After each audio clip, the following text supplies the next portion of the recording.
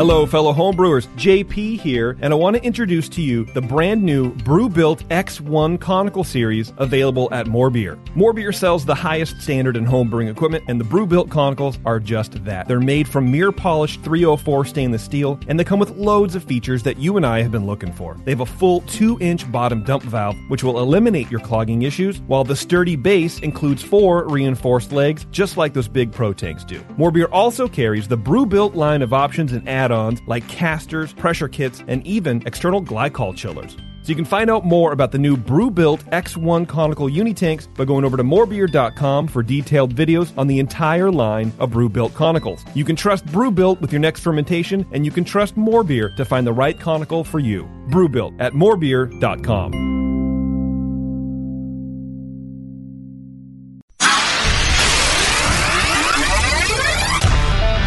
Feels like work. Shooting the shit for 2 hours, drinking beer and talking beer. What a wonderful experience. Can we not have the barf bucket near my mixing board?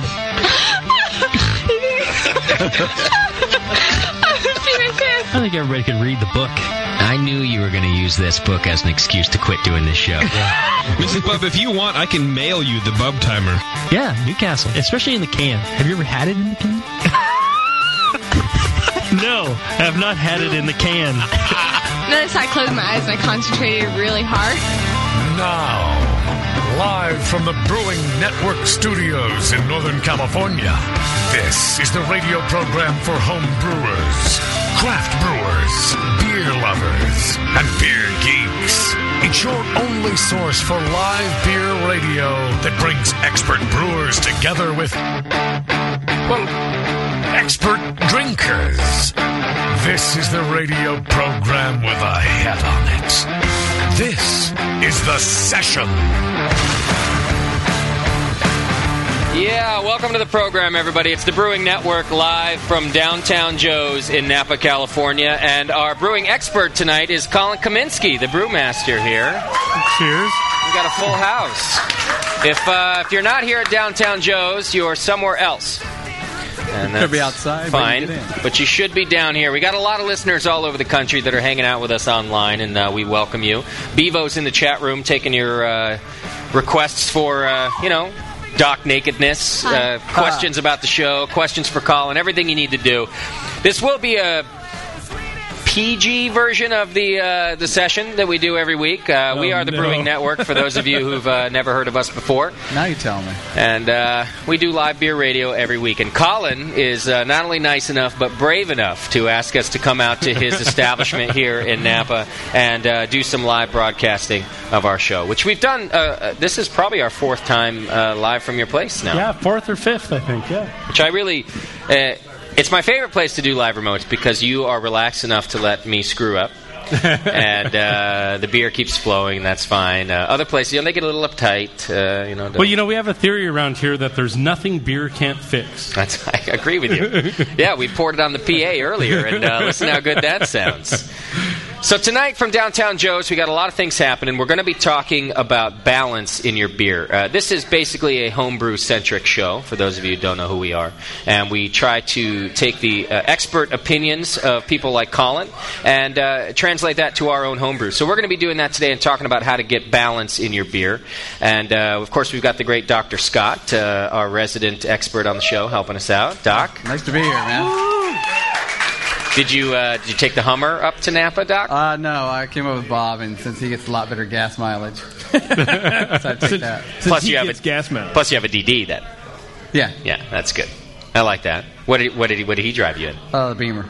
Okay. Is that an upgrade or a downgrade? I don't know about gas mileage. I'm going to call it an upgrade. That's how Doc rolls. JP, our resident JP, is here with us. Always happy to have you. Yeah, well. I have a special gift was given to me from some listeners who showed up here at Downtown Joe's. Just to see you, I imagine. And they gave me a gift. I'm not going to give it to you now. I'm going to give it to you a little bit later. Yeah, you will. But the idea is that it will help you. Oh, no. Is it a bus ticket home? I didn't say it would help us. It's supposed to help you. Oh, all right. Well, good.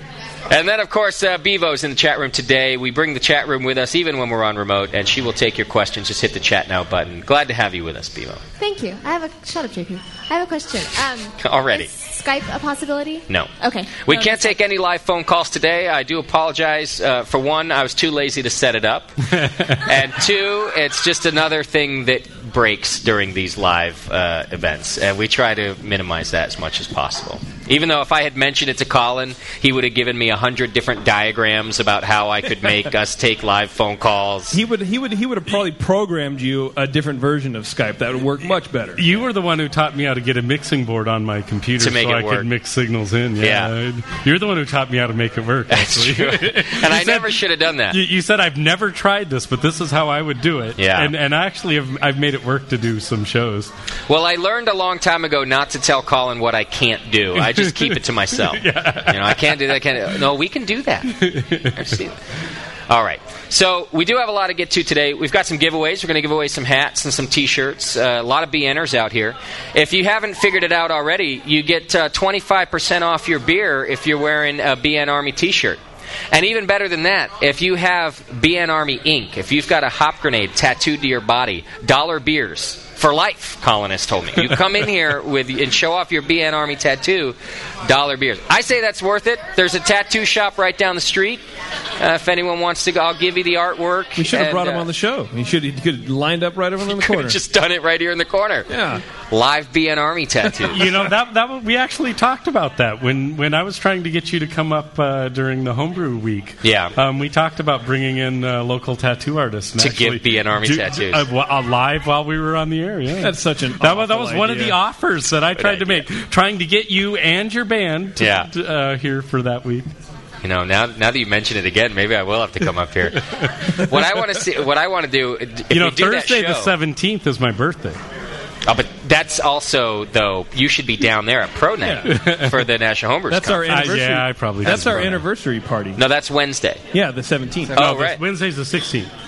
No. Don't Wednesday's throw the me 17th? off, Colin, because I have the whole damn thing planned for Wednesday the 17th. Now, if we do the tattoo show, what do you think the chances of Doc getting a hop grenade tattooed to his body? You know, if we give him enough beers, I don't think he'll even remember. Well, where could we tattoo it so that it's hidden from the family? I think we need to tattoo it to where it's hidden from him. I think that the chances are about as equal as him getting a divorce the next day. That's pretty much what it is. If he can't find it in the shower, then who should find it? I think there's probably places. You know, you're getting up in the years, Doc. There's probably some saggy skin somewhere that we can hide it under, right? I was thinking really high inner thigh. Yeah. No one will ever know. I would love that. Schumann will great. Back of the sack. I don't know. That and that you'd be getting it tattooed right there in the middle of the bar. Be fantastic. All right. Well, if you bring in your ink, you get $1 beers, and if you have, if you're not that hardcore, that's okay because it doesn't get us paid. If you bought some BN Army merch, just wear your hat, wear your shirt, you come in here, and you get 25% off your beer. And that goes all the time. Colin and the Downtown Joe's staff, including Joe himself, have been kind enough that if you come into Downtown Joe's anytime and you've got your hop grenade on, 25% off your beer. Do I have that right, or did I just give that away right now? Well, basically, until the end of June right now is where we're at. Yeah. Oh, that's true. Yeah. Oh, that's right. We have to prove that we're good at advertising. Yeah, we have to, right. Joe actually makes me, and that's one of the reasons why we're doing this, is because Joe makes me prove that the things that we do are beneficial to the business. Right. And one of the ways we can do that is by tracking this discount. So that's why we give the discount, is to track our listeners. Okay. And make sure that people actually do appreciate what we do. And well, somebody take a picture of the full room right now and send it to Joe so that he can see that we also brought some people out. He's probably at home on the secret internet camera. Looking. that sees all the cash registers. But there's no one in the bathroom, so... I'm not going to see that. All right, and our special PG version of the session tonight, JP. JP specifically, I noticed. Yeah, I apologize. All right, what else do we have to get to today? We've got some announcements to make. First of all, we're starting a very special giveaway this month. Every month on the Brewing Network, we give away something new for the home brewer in your life, and it's all courtesy of Beer, and More Beer. And those of you who don't know Colin really well wouldn't know that Colin actually used to work for Beer, and More Beer also. JP still works there. Colin has since moved on to become a brewmaster. Well, JP's employed there. I'm employed there, yeah. I don't really do anything. I pawn off my work on everybody else. Colin, did you ever actually see JP do work when you were at More Beer? Actually, so I was the 8th employee hired. Okay. So I was there when it was really young, and so I got to see JP at the beginning of his career. And he was excited. And he actually worked really hard. So At what? Everything, pretty much. Yeah, pretty much at that point, everybody had to do everything. It was, it was, unless you were, who was the girl who wrote the database? Everybody other than Colette. Everybody other than Colette who's worked married really now. hard. You know what? I do, but this is a PG version. Yeah. All right. So Colin used to work at Beer, More Beer, and every month they sponsor our More Beer donation giveaway, and we've given away some great items so far. Our first month we did it, we gave away a More Beer conical, all stainless steel conical. Wow. Yeah, this is the good stuff, right? We've given away a full temperature control setup. Last month we gave away I designed the temperature control setup. Is that right? Yeah. Well, we gave one away, courtesy of Colin. It'll ship Monday. Oh, it hasn't shipped. We're a little slow on the shipping. Yeah, well. And then last month we gave away a 2-tap draft box, which actually we're going to be giving away again. Check this out. So the winner of the 2-tap draft box last month, he writes to us and he says, listen, Brewers Code, I already have a 2-tap draft box. So I entered the raffle just because he's a BN Army recurring donator. So he's automatically entered. He's a donor every month. And he says, I already have one. I can't take this. It wouldn't be right. It wouldn't be part of the Brewers Code to take a second 2-tap draft box. So he asked us to re-raffle the draft box. Oh, really? So we'll be drawing that again as soon as we have live phone lines, too. So I think that's in 2 weeks we're going to redraw that.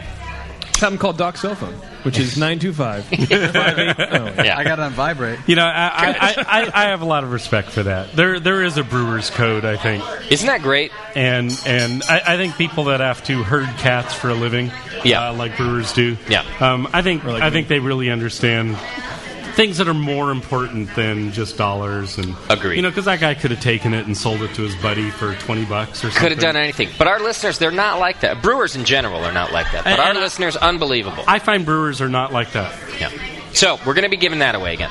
But this month, the big deal, the big news, is that we're giving away a More Beer 1000 10-gallon all-gravity brew sculpture with the new stainless steel frame and the whole bit. So those brew sculptures, if you've ever gone to morebeer.com and you can see that dreamy beer setup that you've always wanted, the one that's basically like a professional brewery, but one that fits in your garage, More Beer is donating that to the Brewing Network, and we're raffling it off this month as our More Beer donation giveaway. So the details to enter, just go to thebrewingnetwork.com/ontap. Hit the On Tap tab right there on our homepage, and it'll show you all the details.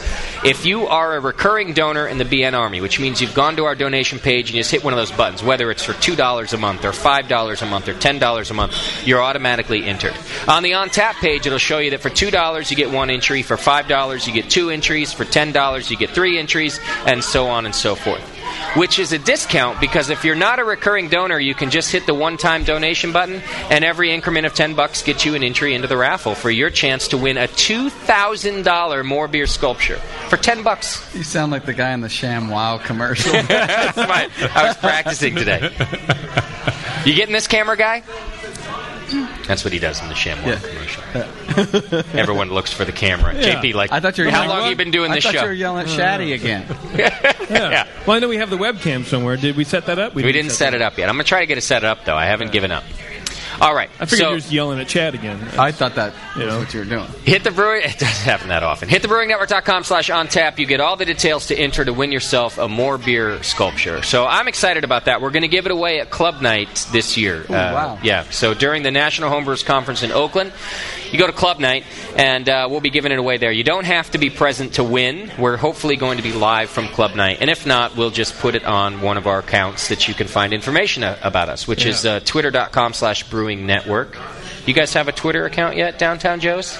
I do personally, but no, Joe's doesn't yet. You haven't done a Joe's yet? You want to give out your personal one so we can follow your creepy life, Colin? You know what? I never post to it, so it wouldn't be, It's boring. It would be much more fun to follow my Facebook life, because I spend more time on Facebook than I do Twitter. Today I made a hologram of me making a hologram of me making a guitar. Of me riding a motorcycle that I built. With my dog on it. Of me programming the internet. Hey, you guys have been on my website. That's not fair. Yeah, we've seen all that. No, we just know you real well.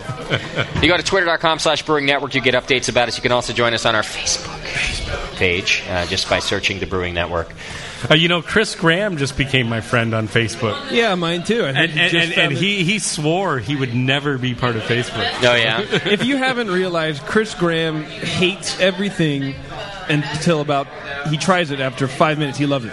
He loves it. But I noticed he says he's from Sacramento, and Chris Graham, and on his Facebook page. He's not from Sacramento. Hi. I don't think Chris Graham's ever been to Sacramento. I think he's driven through it real fast. I had a beer with him in Sacramento once, so I know he's been there. Well, maybe we stopped at Sydward, so that's Davis, I guess. So. Maybe that's the root of your friendship, and he decided, I'm a real person now because Colin and I got closer. Actually, I was really impressed with that visit. This was 10 years ago, and we had to run through Sacramento. We decided to stop by Davis, and we poured a bunch of beers, had a taster set, and he picked every yeast out, was dead on every lager yeast they had. Really? Was spot on. I was really impressed with that. That is pretty impressive. Yeah. I've never seen him do anything like that on our show. No. Kind of hangs out and pretends he doesn't know anything about beer on our show. He was spot on at picking lager yeast. So. Is that right? Yep. All right. Justin, you got any new friends on Facebook? I'm not friends with you, Doc. I'll tell you that right now. I can't figure it out, but Doc refuses to befriend me. And that's fine. It's a standoff. Yeah, well, only if it happened in the RL. Yeah. This is the only way that Doc and I get to act like 13-year-olds, is by having ourselves a Facebook standoff. I think everyone who's friends with Doc, I think after the show I'm going to go on my Facebook and suggest you as a friend to Doc. I'm sure it's been suggested. He ignores it every time. Oh, it's on there. It's like suggested friends, and there's your face on there. I've had you suggested to me. I've ignored it as well. It's a standoff. Yeah. This may go on for years. Well, I'll hack your It'll go on for longer than Facebook will exist, I'll tell you. Well, you know what we do around here is we hack into each other's Facebook accounts and post things. You do? It's pretty hardcore. I just told Bebo my hardcore, password, too. Sam does that to me all the time. Yeah, I like that. He puts mean things on there. It's not very nice. I don't like it. But they're probably accurate things. Right. No, we've thrown accuracy a long way. You do not leave your Facebook page open around here. Well, no, because you should be working. Okay. Oh, my God. It's time for us to do a little bit of feedback. Now, I have to admit, today's feedback includes an email that is some of the best feedback we've ever gotten. Uh-oh. But I fear that I can't read it in this family restaurant today. I'm going to give you the outline, and I'm going to set it up for our next feedback. But it's really probably the best feedback we ever get. Instead of all the bad words, just pick out a non-offensive word like tan bark or something. I can't, because the meat of it, so to speak, is the language that the listener uses. Language of the BN. Why would you tease us like that? I had to do it. I had to announce that I've gotten this fantastic piece of email that it's essentially one of our listeners who bats for the other team has described in detail how each one of us, how close we are to batting for the other team. He's been listening to the program for a long time, and he gives too long. And he gives specific examples, and he says, "Hey, listen, I just thought I should write in as one of the openly, members of the other team. Right. I should tell you." How close you guys are to switch hitting. It's like a test. And all right. It's like Beer Jeopardy, but not beer, but something that sounds like it. And some of it, you might be surprised by. He turned on his gaydar, is basically what he said. And there were some readings that might surprise you. There's other readings that are not surprising at all, JP. Wait, what? I don't understand it. But there's some, Doc, that are really interesting when you hear about his evaluation of how close we are to taking a swing for the opposite team. Okay. So stay tuned to the Brewing Network. I will read that when we're back safely in our studio, and people can choose whether or not to listen. Because here you have no choice while we're sitting on stage at Downtown Joe's. And I'll move on to our other feedback. But I wanted our listener to know that I've got it, I love it, and it will get read. Talking about the email. Yes. Okay. and I happen to be skipping it this week. All right. Our very own Push Eject listener, production guy extraordinaire, wrote in to tell us how cool the BN Army is. He had an experience with some of our listeners this week. He says, "Hey, Jay, I just want you to know how badass our listeners are. When one heard that we were heading to Disneyland last week, a listener who works there offered to walk us in, which is an employee perk, I guess. You're allowed to walk in your friends. They don't have to get tickets. By the way, this is the same trip that JP, JP goes on vacation to Disneyland, Colin. I don't know if he did this when you worked with him. Did I mention the order I had pending when he went to Disneyland? No. I told you I don't do anything at work. I'm not going to fulfill your order and ruin my nap time. Are you crazy? Every 6 weeks now, JP goes to Disneyland. He hangs out with Snow White. She is hot, by the way. So in the RL. So Push wanted us to know that first of all, it was very cool that a listener found out he was going to go and said, "Hey, I'll get you and your family in. No big deal. I'll do the walk-in." But to say thank you, Push brought him a bottle of Dead Guy from Rogue. Double Dead Guy. Oh, it was a double Dead Guy. A good beer. The red bottle. Yeah. A really nice beer. All the beers from Rogue are really nice, and this in particular was a nice beer. So he brought him this beer. So what the guy did was he drank the beer on his shift, I think. But I won't give out any names to get him in trouble. I hope. But then he took the bottle of the Dead Guy and he kind of dirtied it up to make it look old and a bit rustic. And it's now actually a part of the Pirates of the Caribbean ride. Nice. And Push sent me pictures of it with one of the pirate dummies. Yeah. And this bottle, he took, I think he took the Rogue name off. He had to do that. But Dead Guy's got the skull and crossbones on it. And it's a red bottle. Yeah. So he took all this and he really dirtied it up. He scratched off a bunch of the paint. And it's now officially a part of the Disneyland ride. You Hopefully, gotta like that. Walt or his successors are listening right now. They're going to go searching for this bottle. But that's pretty awesome. One of the BN listeners is now infiltrated into a ride as famous as Pirates of the Caribbean. And so now Rogue has a claim to fame. I still haven't told him yet. I have to call Rogue and let them know that we've helped them succeed. Infiltrate. Yeah. So I thought that was cool. Just a very cool thing about how good our Army is. All right, here's another one. To Justin, JP, Doc, Chad, Beef, and Jameel, and John Palmer, especially, who does Brew Strong along with Jameel. I can now say that I'm an award-winning brewer. Last Saturday was the Carolina Brewmasters 2009 U.S. Open, and I took first place in light lagers and third in best of show. My recipe was from Jameel and John's Brewing Classic style. It was the Anderstone Light. He says, I brewed for my neighbor in a trade for him fixing my hot water heater. That's pretty good. Yeah. And then he decided to enter that beer into the competition. He was the only Brewing Network entry into the whole competition. And he won a first and a third in Best of Show. Nice. Congratulations. Well, that's why he won. He was a BN guy. You know, that's a wonderful book. Jameel sent it to me a year ago, and then just about a week ago I started reading it. Yeah. Did he charge you for it? He could be cheap. No, actually, he got really offended once he realized I didn't read it right away. He did. But I did finally get to it and read it. It's a really good book. In fact, I think it's one of my favorite books for homebrewing. It's, recipe-wise, especially if you have no idea about recipes, but you can brew, your process is okay, grab that book, you make a great beer every time. But you know what? There's some neat tips in the process section, too. John Palmer put some good stuff in there. Yeah. On the process side. I like it. I think it's one of the best books. For people that have brewed once, I think it's a good book to get. All right, so that was from Cecil Hanna. He's from Hampton, Georgia, and congratulations on a bit of a win. All right, this is the email I have to skip. Man, it's so good, though. You guys. Can you just whisper it, or can we earmuff? Everybody earmuff your kids. JP wants to know where he sits on the fence. He really I want to know.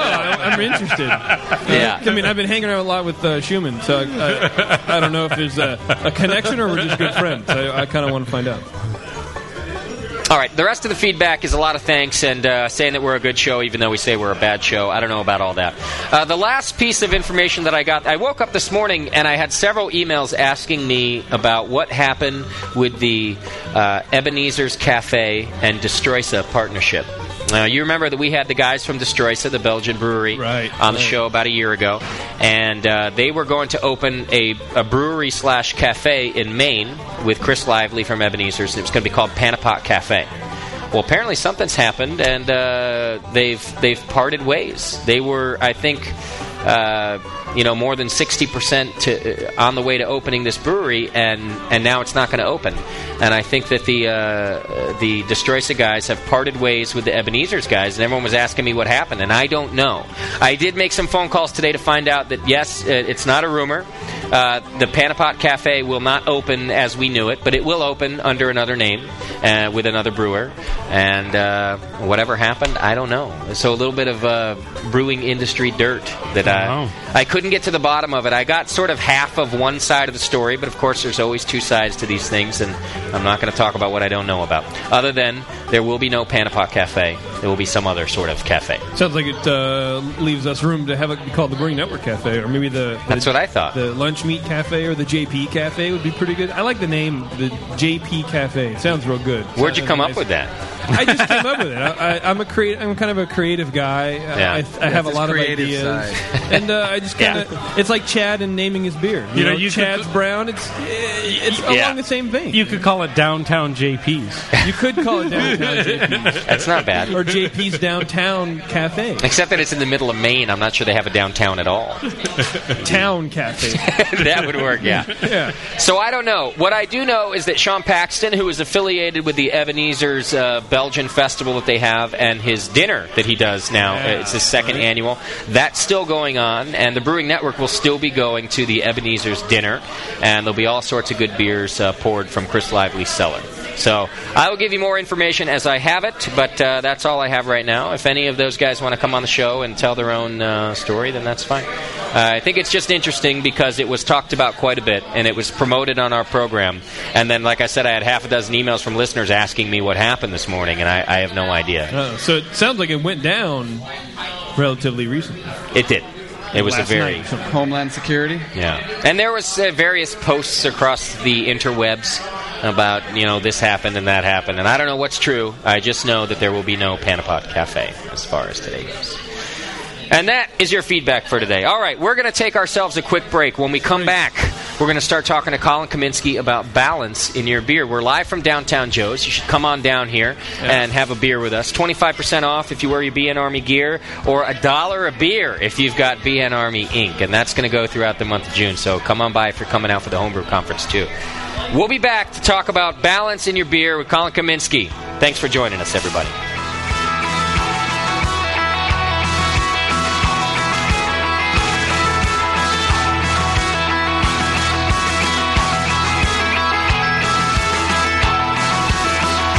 Listening to the Brewcasters. On the Brewing Network.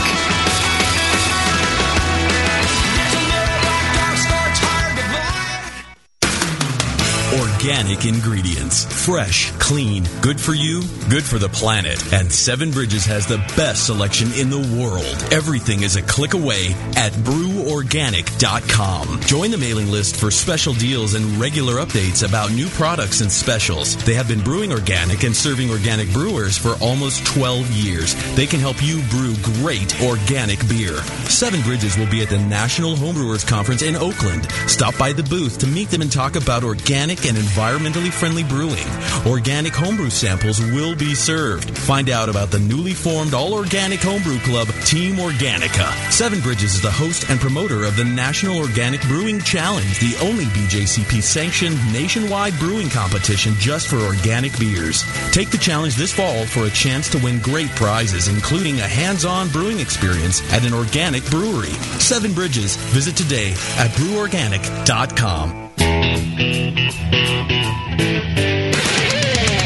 White Labs, your source for maltose mowing monsters, announces the White Labs Platinum lineup for 2009. Looking for out-of-the-ordinary yeast to make the best beer possible? The Platinum strains from White Labs are only available for a limited time and make your homebrews stand out. Through February, find Australian Ale, Essex Ale, and Dusseldorf Alt Yeast. March and April, it's Nottingham Ale, Abbey 4, and Mexican Lager Yeast. And May through June, don't miss Premium Bitter Ale, Belgian Wit 2, and Belgian Bastogne Ale Yeast.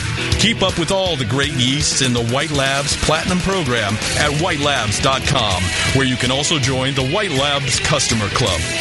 Brew with the freshest and most unique yeast with the White Labs 2009 Platinum strains. White Labs. It's all in the vial. In the past year, the Brewing Network has been able to add 2 new shows, expand our studio capabilities and quality, and bring more beer information home to you than ever before. In no small part, this is due to subscribers like you. Thank you from all of us at the Brewing Network. Without your monthly support of any denomination, we could not bring you the very best in live beer radio like Can You Brew It, Brew Strong, and the Sunday Session. Haven't signed up yet? Join your fellow brewers in the BN Army. Sign up today at thebrewingnetwork.com for a recurring donation as little as $2 a month. Besides all the great live radio you'll support, every subscriber is automatically entered in monthly raffles for amazing brew gear like a conical fermenter, a temperature control system, or your own draft setup. Become a part of the BN Army today.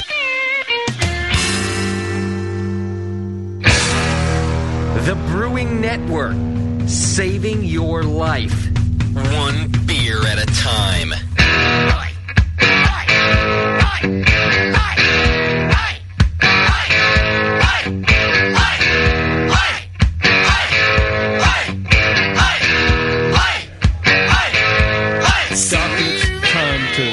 Do the thing. All right, welcome back to the program, everybody. Live from Downtown Joe's today. Was that good? Come on down to Napa if you're in the area and join us. You did fine, JP. Thank you. God, you're like a 4-year-old with a slow brain sometimes. Mommy goes on talking, but was that what? Mom? Justin. You see what I can do? Justin. That's good. Justin. That's JP. Justin. You're great. Justin. Yeah. You think so? All right, we're live from Downtown Joe's. You can join Bevo in the chat room if you're listening at home. Just hit the chat now button. You'll still be able to ask us questions about our topic today, which is balance in your beer. And we're talking about how you design your recipe. You got to think about more than just, do I want a lot of hops? Am I making a pale ale? Is this a Belgian beer? You got to think about how you're going to balance the different ingredients. And we're going to get a little in-depth today, so get your geek on and be ready for that. We're going to talk about the balance of malt and bitterness primarily, because I think that covers across the board. And if you're just a beer consumer, then you understand that too. You have some sweetness and you've got some bitterness, and how the brewer balances those two things is what makes the beer. And for a lot of palates, it decides whether you like it or not. You know, when people give you that statement that are hardly beer drinkers, and they say, I don't like dark beer. Dark beer I don't like it. What they really mean in general is that they don't like really bitter beers, or they don't like really strong beers, or things like this. It has nothing to do with the color of beers. It's really thick, really like thick mouthfeel. It makes them feel full. Yeah. But really, all of those things are a matter of balance, and the color doesn't have a whole lot to do with that. So what we're going to talk about today is the balance of malt and sweetness and bitterness. And we might go into a couple of other things too, because there's things like a mineral balance, and there's pH balance, and there's all sorts of flavor balance that comes into beer. So what about ester balance? And there's also ester balance. That's right, JP. I'm serious. Just lost your balance. That's you, though. That's Doc. Was bound to happen to most of us up here tonight. So we're going to be doing that, and you can join Bevo in the chat room to send those questions over with. Now, before we get into that topic, I just wanted to mention that apparently at Downtown Joe's, you never know who you're going to run into. You don't. We're a very social place here. We love everybody. It's a good spot. You know, when you're from closer to the Bay Area, the East Bay, the San Francisco Bay, when you're down there, you start to think, well, Downtown Joe's, it's out there, it's in Napa, it's this thing that you have to go to. But when you're here, you realize people show up all the time. Fritz Maytag just walked into the room to, shake Colin's hand and tell him he loves him, and then left. Dropped off a couple things. Colin, your IPA is great.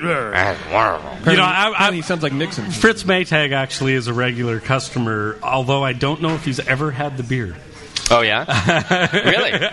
I don't know that. He comes in for breakfast on Sunday mornings. We have great salad, but we do carry his Unipero gin. Oh, you do? Okay. So what he was dropping by tonight was a display, and I don't know if anybody remembers a drinking bird from when they were a kid, but he's had a miniature drinking bird made, and it sits there and sips a glass of gin. It's like a surfing bird. It kind of goes to show you that he's got a sense of humor, because that thing's ridiculous. He's fun. We got to tour his brewery last week, and he and his staff were great. They bought us a bunch of pizzas. Oh, great. Let us run around like the crazy people we are. Did you show up sober? No. No, we put a keg of double IPA on the bus. You did. So sounds like the worst idea ever. And it's an hour ride to the city by bus. Well, we were thinking ahead, so we only put a 2.5 gallon keg on. Oh, well, you should have said that. So but you put a Scotty on there. We did finish it, Scotty, and we also did a bunch of toasts for Beer Connoisseur magazine before we left. So we were trying to get a picture on Beer Connoisseur magazine's website. Okay. And did you succeed? We did. Okay. And however, that took about 3 or 4 pints of double IPA before we left. I see. For each of us before getting on the bus. Getting on the bus, then we started dealing with the keg. But Fritz was very gracious, even though you showed up. Well, we were pretty in control when Fritz was there, because all the alcohol hadn't quite hit. I see. And he ran us down to the distillery, and they've got these double rolling up doors that are code locked. And nobody can take pictures. Nobody can view the distillery. It's really top secret stuff. And he types in a secret code, and the doors roll up just like the Bat Cave. Wow! And then suddenly there's 3 stills in front of us, 2 pot stills and a. Don't you think he just does still. That to look cool? Because distilling is, it's a still, isn't it? You know what? Yeah. He said that he wished he'd had a bigger leg up when he revolutionized his brewery in the late 70s. Yeah. And he didn't want to lose that leg up in distilling. With the distilling. So there is something going on in there that isn't going on everywhere. He doesn't know, but he just didn't want to lose that leg up. Okay. The code's probably 1, 2, 3, 4. And so the first thing our general manager does is run around and open all the doors and look inside all the stills. Attaboy. Which panicked all of his staff. Okay. Did they tackle him, or...? No, they asked him politely not to. And then the second thing our general manager did was to snap photos of everything, which they politely asked us to stop doing. And delete all that you had. Did he steal fizzy lifting drinks, too? Or? Yeah. And then Fritz had to run, and then they gave us a tour of the... Well, actually, we all had pizza and sobered up a little bit, and then they gave us a tour of the brew house. Okay. Well, we're going there for the BN Anniversary Bus Tour, which is on the 17th, which is your birthday, Colin. That's right. 17th. You want to go with us? It's an all-day tour. I have to check into that. Check in. Yeah, let me... I have daycare issues, and so let me find out. Yeah, it's not a kid-friendly bus tour. There'll be there's beer on the bus. We're going to Anchorsteam for a full tour. They're going to take care of us there. Then we're going to Marin and or Moylan's. One bus goes to Marin, one goes to Moylan's. Then we're going to Beer, and More Beer. You remember that place. And then from there, we're going to our anniversary party, which is at Linden Street in Oakland this year, right next to the National Homebrewers Conference. That's a lot of driving. You better put a lot of beer on the bus. Yeah, there'll be a lot of beer on the bus, and then, of course, every stop. So, anyway, everyone kind of jumped out of the seats. Fritz Maytag walks in the room. I tell our producer, Shat, to go over and get him on the air. And dude, he just laughed. He worked real hard. He laughed at me first. Then he did go and ask, and it must have been an ask like this. Hey, Fritz, do you want it? No. Okay. Because he came back within like half a second and said he won't do it. Yeah. Come on. Put some grease into it. Well, he probably just heard that he had to run and he didn't even ask. I bet you didn't even ask. Hey, Fritz. No. Okay. Yeah, actually, I strong-armed him a little bit more, and I got a yes out of him. Oh. And as soon as he set up the drinking bird, he ran out the door. That sneak. We do have a side door. I should have tackled him. He really did have a place to go, because otherwise he would have stayed. He likes to chat. He does? He had to go fix a dryer. All right.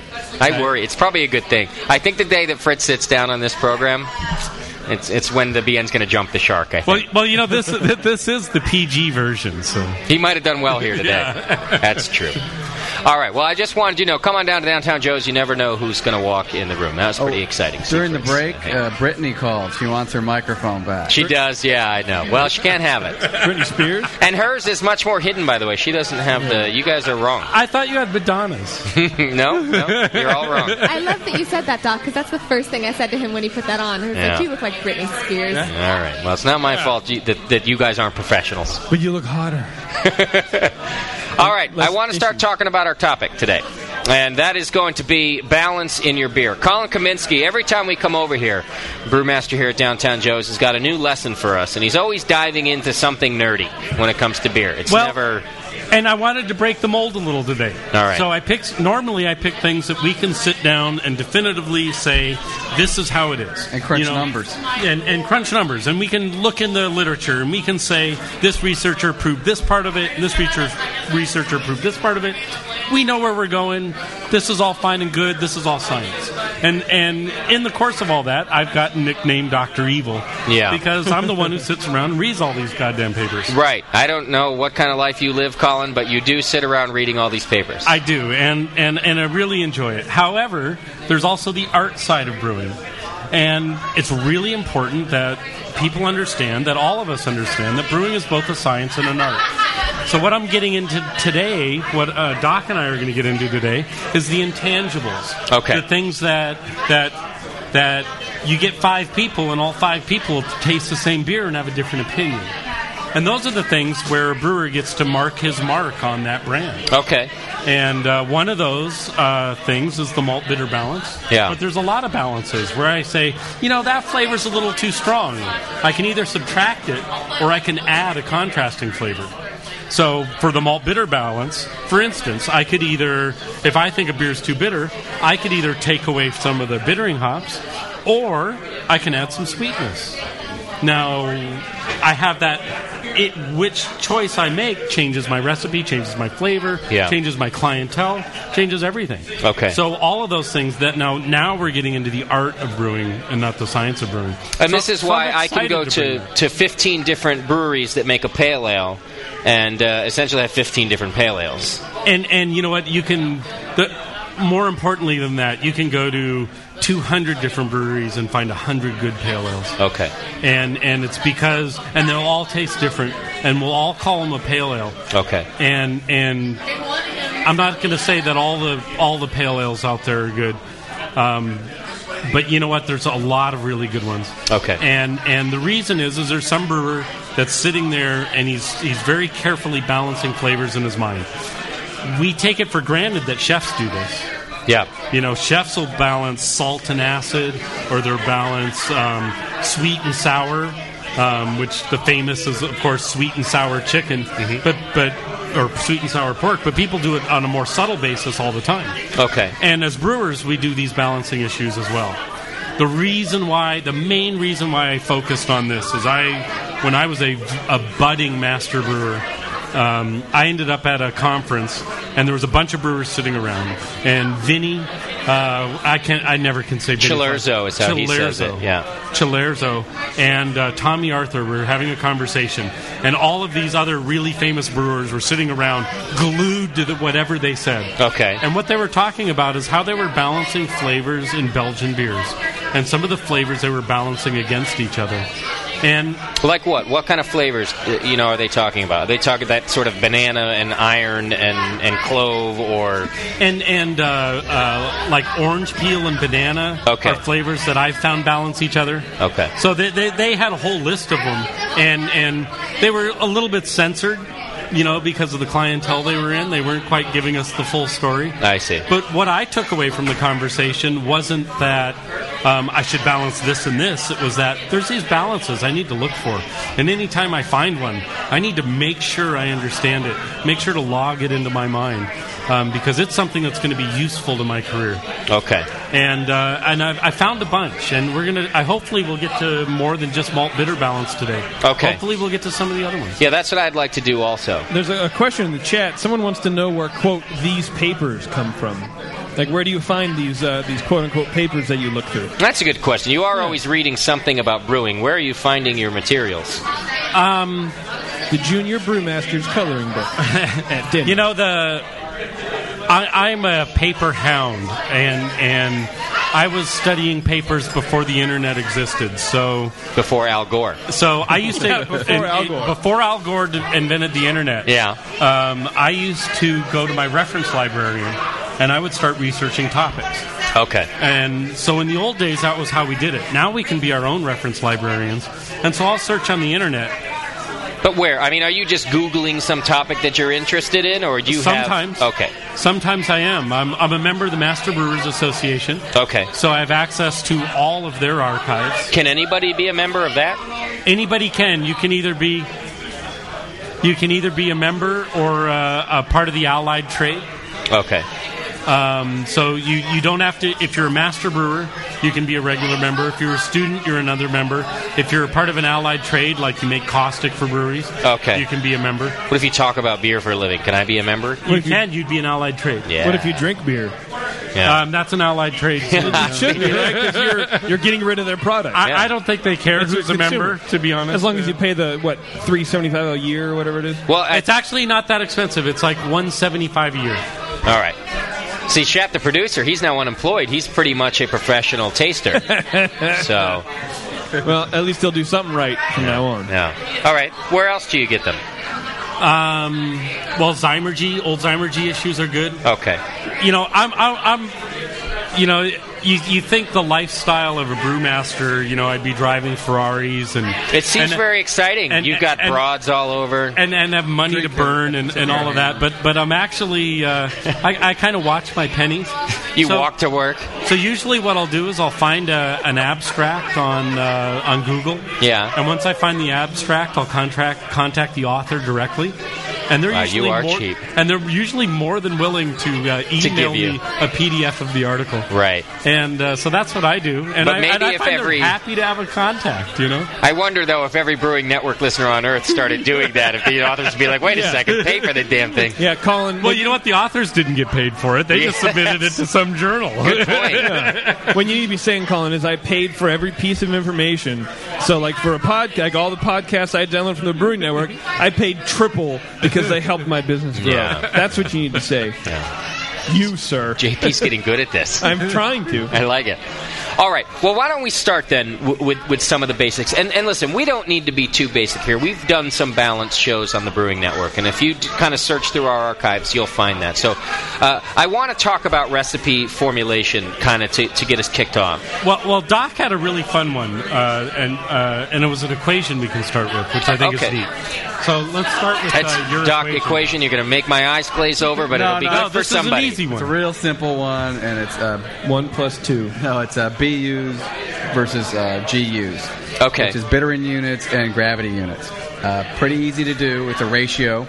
You're going to have your bittering units, which is your IBU number, against your gravity units, which basically, if you've got a 1070 beer, call it 70. Okay. And you put the bittering over the gravity units. A good middle of the road one would be, say, a Martzen. Okay. It's going to be about a 50 BU-GU ratio. That's the ratio. Okay. Right about down the middle. When you get into IPAs, that ratio is going to be above 50. Okay. Okay, so let's look at my IPA. So my IPA starts at 1068, and it has about 68 bittering units. Yeah, so it's going to be around 1.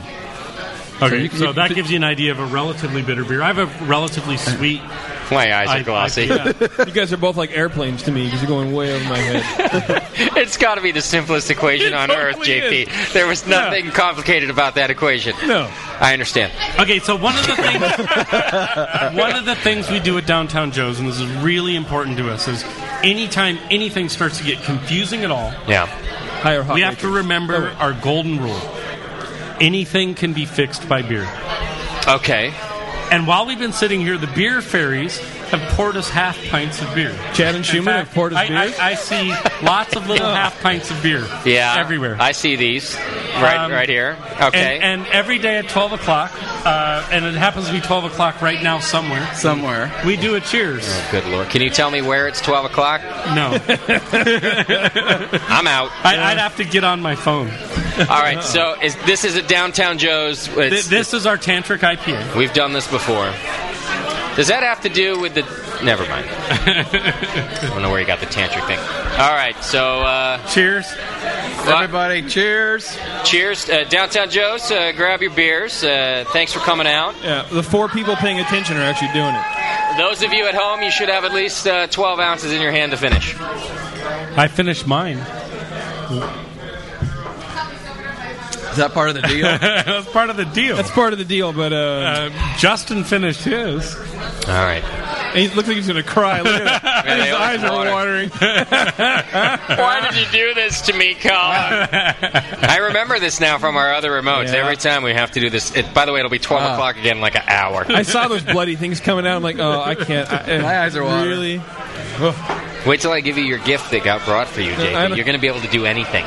You're going to be able to fly. Like literally, not even in an airplane, just fly. Is it a winning lottery ticket? It's not a winning lottery ticket, but it'll be a heck of a lot of fun. Okay, so back to the equation. Back to our equation. All right. So that is a 1-to-1 ratio. Okay, I understand. So I guess what I have to ask you is whether it's an equation or not, and we'll use the equation as our example. Okay. How do I decide what the balance is that I want? Okay, I know what I like to drink. But I can't put that into numbers. I know that I like a well-balanced beer. Well, let's start out with use baseline beers. Like I used a Martzen. A Martzen, okay. And he used his double IPA. No, single IPA. A single IPA. A middle of the road that balances well, sweet, malty. You don't have too much one or the other. It's going to be around 50-50. So I will then take my beer style and say, okay, I want it closer to a Märzen than I do a single IPA, and I try to get my number closer to that. Right. Okay. Your bitter. It's just it's a rough estimate of where you want to be heading. Okay. And I think a really good thing to do is to brew a beer and go, hey, that's a little bit too bitter. I think next time I'm going to lower it down a little. Do I have to say it like an Italian guy like that? Yeah, hey, that's a little. You do. Okay. We're at Downtown Joe's. This is an Italian place. That's a little too bitter. Lower it or I break your knees. Well, let's say you did brew something. It's a little too bitter for you. Yeah. Look at the numbers. Like a relationship. And then you say, well, how much less bitter do I want it? Right. And so you look at the number ratio, and you change that by 10%. Okay, now? Does that mean I add less hops or add more malt? I think this is where it gets into a. That's where it's fun. Okay. Okay, so let's say if we just keep adding more malt. Let's say we just start pushing up the malt. So I kept my IBU, my hops the same, but I'm going to add sweetness with malt. And let's say we added a lot more sweetness. Okay. Okay, suddenly we're in a totally different style than we began with. Because my gravity's now changed. Right. And maybe my color has changed. And you're out of the... and you're out of the style guidelines, but maybe you've made a beer you like. Okay. And that's how we probe out, as brewers, we probe out outside of style space. All right, let me get a little more basic. If I'm going to do it that method, I'm going to add malt rather than subtract hops. Right. Do I just add base malt, or do I add some of those specialty malts? You can do either. I would start first, if you're a newbie on this one, by not going the malt part, because you're going to change the whole body of the beer and everything else. I would start by changing the IBUs. Okay. And racking them down from there. Then reassess where you're at, and then maybe you want to pull it up a little bit on the other end. If it's a thin beer and too hoppy, then you might want to go the other route by bumping up the malt ratio, the gravity ratio. Okay. I want the equation again. And I want you to give it to me in such a way. I mean, I assume I have to use something like a brewing program to work this equation, because I need to know my IBUs. You can do it on his iPhone. Okay. It's arithmetic, basically. I can do anything on my But iPhone. I need to know, I guess what I mean is I need to know my IBUs. I need to get that number from somewhere. Right. And and how do I get the other number? It's just your gravity units. Okay. If it's 1070, take 70. Just take off the first two numbers. Okay. And that goes on the bottom. Okay. The first two numbers of my gravity go on the bottom. IBUs on the top. Yeah. Right. Gravity units on the bottom. Yep. Do the math. And I divide. You divide. Yeah. Numerator, denominator. Yeah. Okay. So you get the fraction. You get the fraction. Actually, you'll get a ratio number. You get a ratio. You'll get a decimal number. I got it. You get a decimal number. And so you're saying now there's this kind of a scale between, say, a Märzen and a single IPA, and that ratio that I've just gotten falls in that scale somewhere, and I can decide, well, I'm much closer to an IPA, or... Well, we could even go farther extreme than a Märzen. IPA's at one end of the extreme, Märzen somewhere in the middle. Yeah. Okay. So, but if we wanted to get, like an Irish red... that's probably, or a Newcastle, like a brown ale, or something like Scottish ale, something like that. There's going to be very little bitterness, very little IBUs, but a lot of malt on it. So that might be a 30. All right. But still, so we're only talking about malt versus hops here, right? I mean, these are the two ingredients. We're talking about grain, and we're talking about hops. Well, let's think of some other ingredients we can add that are bitter, then, if you want to be more complicated. Well, I think that we... It's a good place to start. Yeah, it's a great place to start. Dark malts are bitter on their own. So now this is what I want to know. So when you start tasting, say, a Guinness, it has very little hop bitterness, but lots of malt bitterness. Right. Kind of a little roast. Like a tannic kind of a thing. Yeah. Okay. So adding some darker grains, chocolate malts, black patent malt, roasted barley. They'll have their own bitterness. They do. They do have a perceived bitterness, even though we don't measure it in IBUs. If we do our IBU test, where we spin up a sample in a centrifuge, it actually doesn't come out as bitterness. Okay. But our palates perceive it. There's a great example of where our palates are way better than our lab equipment. Really? I like that example. That's all I have. You don't have any lab equipment. If I did, I wouldn't know what to do with it. Your CO2, your carbonation, is going to add bitterness to it.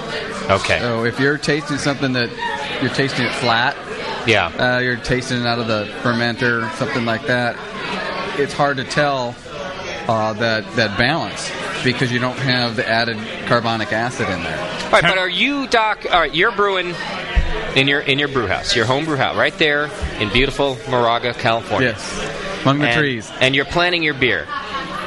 Are you really calculating in, carbonic acid and the perceived bitterness of the chocolate malt that you have to add to this beer? Or are you just looking at a beer style? And I hope the answer is yes, but you see what I'm saying? A lot of us, I'm looking at a beer style, and I go, okay, I want to brew an American stout. Right.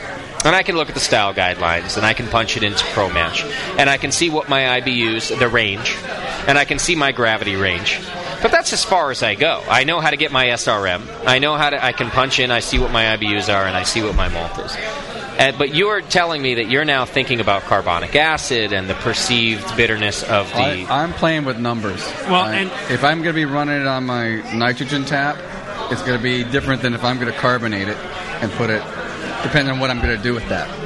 I have a stout tap, and if I'm going to be primarily running it off of there, it's different than if I'm going to be carbonating and putting it in bottles. So you might add a little more bitterness to that beer that's going on your nitro tap. I'll bump up usually the dark malts on that one. I think where it makes the most difference to me is, I have to taste beers all the way through the process. And it's really easy for me in the brewery to taste beers all the way through the process. So... What's important to me is not to make a knee-jerk reaction where I've got a flat beer and I'm tasting it and I'm about to brew the same recipe again and go, oh, I better adjust it because I haven't tasted it carbonated yet. Okay. And so, that's another thing too is you don't want to make a knee-jerk reaction and taste something early, especially, like me, I might brew 5 batches of beer before I have one on tap. Yeah. Well, see, this is a problem I have with evaluating beer, too, all the way through the process. I was talking about this the other day with JP. Chad he'll brew a beer, and he's really happy about the beer. And he's given me samples off of the fermenter. Okay, so it's warm, it's flat, and it's not carbonated. But he can tell that it's going to be a good beer. He can taste it. I can't. And he gives it to me every time. And every time I tell him, Chad, this tastes terrible to me. But I'm sure it's going to be fine. You brew great beer. But I can't taste it. Because to me, it tastes warm and flat and yeasty. And I can't... so you see, I can't make adjustments from that point. And he always wants me to tell him, well, what do you think of it, though? What do you think of it? I think it's shit, Chad. Until you get it cold and you carbonate it, and then it tastes fantastic. And you put a glass in front of it. Yeah. And then it tastes great. So...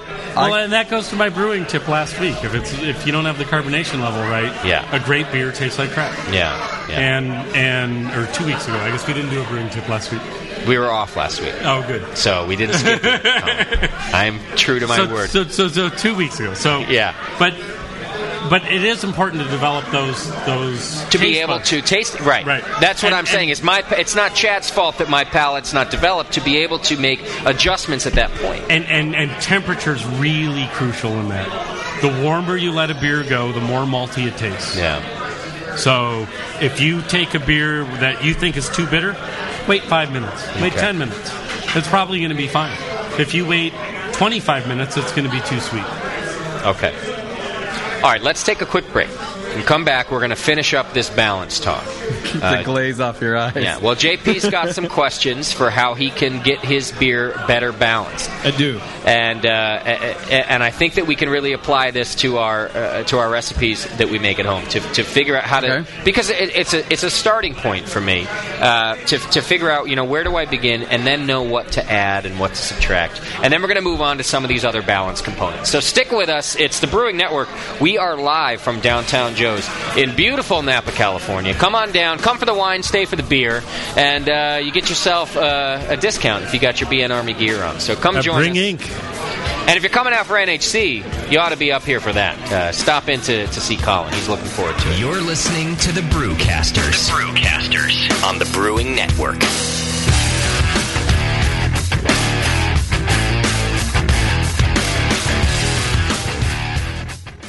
BN Army members, are you looking for a discount on hops? Keep listening. Nico's Homebrew Supply at nicobrew.com has hops by the ounce and by the pound. Choose from varieties like Amarillo, Centennial, East Kent Goldings, Hallertauer, Simcoe, Summit, Tomahawk, Warrior, Willamette, and more. And adding new varieties all the time. Many for less than $20 a pound. Whether a couple ounces at a time or an 11-pound bag. All hops are shipped vacuum sealed and frozen straight to you. Nico's Homebrew Supply offers store-wide $5 flat rate shipping and won't waste your money on unnecessary overhead or advertising. They're going bare bones and passing the savings on to you. The staff at Nico's Homebrew Supply loves to brew and is committed to keeping homebrewing affordable and accessible to anyone who wants to join in this great hobby. And for a limited time, use coupon code BNARMY at checkout for a Brewing Network discount. Visit nicobrew.com. That's N-I-K-O brew.com for your hops and more. nicobrew.com, your bare bones buddy in the brewing business. Nico, listen, our lawyers said that we had to do this for 1 hour, and after this, we don't have to talk to each other for 3 more months to the next meeting. Kids, come on, let's get out of here. I'm supposed to have more lines. I'm the professional. Hey, it's Sully. And I'm Nico. And we opened the 21st Amendment 9 years ago at 563 2nd Street in San Francisco, just 2 blocks from Giants Park, to make great beer and have a great time doing it. That's right, because to us, the 21st Amendment is more than just the right to make beer. It's the right to experiment, to be innovative, and just do things differently. And so now, we're putting our craft beer in cans. That's right, cans. You can find our world-famous Hell or High Watermelon Wheat Beer and Brew Free or Die IPA throughout California and Alaska. And now it's also available on draft at select accounts in the Bay Area. So next time you're at your local neighborhood pub or good beer store, be sure to ask for 21st Amendment in cans. Because everyone likes it in a can. Tasty crack cans. Tasty crack cans. Look at you, brewing on this fine summer day. Sun's out, the kids are having fun, and I just got my shipment for more beer. But aren't you going to run into temp control issues with your ferment? Those yeast are going to fry. Normally I would, but this is temperature control month at More Beer, and they're having a huge sale on all sorts of products to help me keep my beer cool while the yeast do their thing. Really? Yeah, like these things here. With this stopper thermal well, this firm wrap carboy heater, and this temp controller for that old fridge over there, I can keep my beer at exactly the temp I want when I want. No more high ferments, no more unhappy yeast. Man, I gotta check this stuff out. You better hurry. The sale is only for this month. Well, alrighty. Point me to your computer. And kegerator. I'm thirsty. Right over there. May is Temperature Control Month at More Beer. Come join them for huge savings on things that you need to make beer this summer. Visit morebeer.com and click on the picture of Regan keeping cool in a swimming pool. Temperature Control Month, only at Beer Beer and More Beer. You're listening to the Brewing Network. Because like beer, radio shouldn't suck.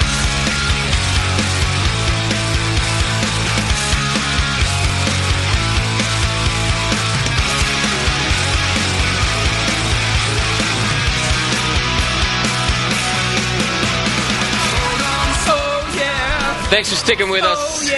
We're back on the program live from Downtown Joe's. Yeah, we are. The more JP contributes, the better the show gets. Which is why he got his own show, right? I just got some coffee. Somebody just gave me some chocolate cake.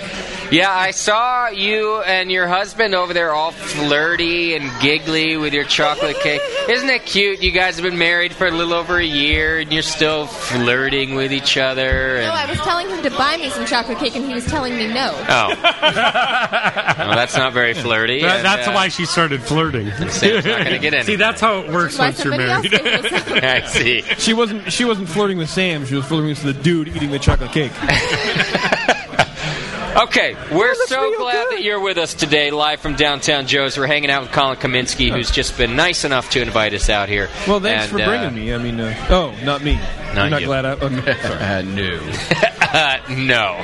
Even Doc knows that. No. Yeah, well, whatever. If you're in the area, come on down. Have a beer with us. 25% off if you're wearing your logo, or $1 if you got ink. And also, during NHC week, really, it's important to come on down and support the people that support the Brewing Network. Not only that, but you're going to get yourself some just great beer here at Downtown Joe's. By the way, what is it? I don't even know which beer you've been serving me all night long. It's been one style, and it's been just Tantric IPA all night. It is. Tantric IPA. It's such a good beer. You know, it's the first beer that we use the Hopinator on. Tell me now. Well, I want to know two things. I want to know what the hell the Hopinator is. That's a good question. But two, so I drank the Tantric most of the time last time we were here, and it's changed. It's a little better this time. It's a little crisper. It's also a little hoppier at the same time. So what's changed about this beer? Well, okay, so every year, in the wintertime, I don't have a lot to do. You know, I mean, I've got to brew a few days a week. Good to know. But in the middle of the summer, I'm brewing like crazy. I can't think about anything. Tourist season for Napa. Right. Okay. Tourist season for Napa. Well, in summer weather and so I get more locals and I get more tourists, and so in the wintertime I get to plan what am I going to do for the next year. Okay. So every year I have to present Joe with a plan of how I'm going to improve the brewery, how I'm going to improve sales, what am I going to do to make Downtown Joe's better for a year. Okay. Is this like do you have to do a whole presentation with the video and the whole thing? You know, it'd probably work better if I did. But you just sit down all drunk and say, listen, Joe. But I'm kind of lazy, so okay. I just pick him when he's in a good mood and just shoot for the gold and see what I can get out of him as far as a budget. You should make a hologram of him giving you more money. And then that would be fine. So this year I had a few changes I wanted to make. And one of the things I didn't really think I had to make, but it turned out to make a really big difference. And that was charcoal filtration of my water. Really? And the whole brew house now this year is charcoal filtered. How did you filter it before? I didn't. At all? At all. I say that's nuts, Colin. Even I know you're supposed to charcoal filter your water. Why? I don't know. That's what I was told. Well, and I'm not very good at doing what I'm told. Right. I'm really good at figuring out why. Okay. And I didn't figure out for 6 years why I should charcoal filter. And then we got a week of really bad water. Okay. And the water had...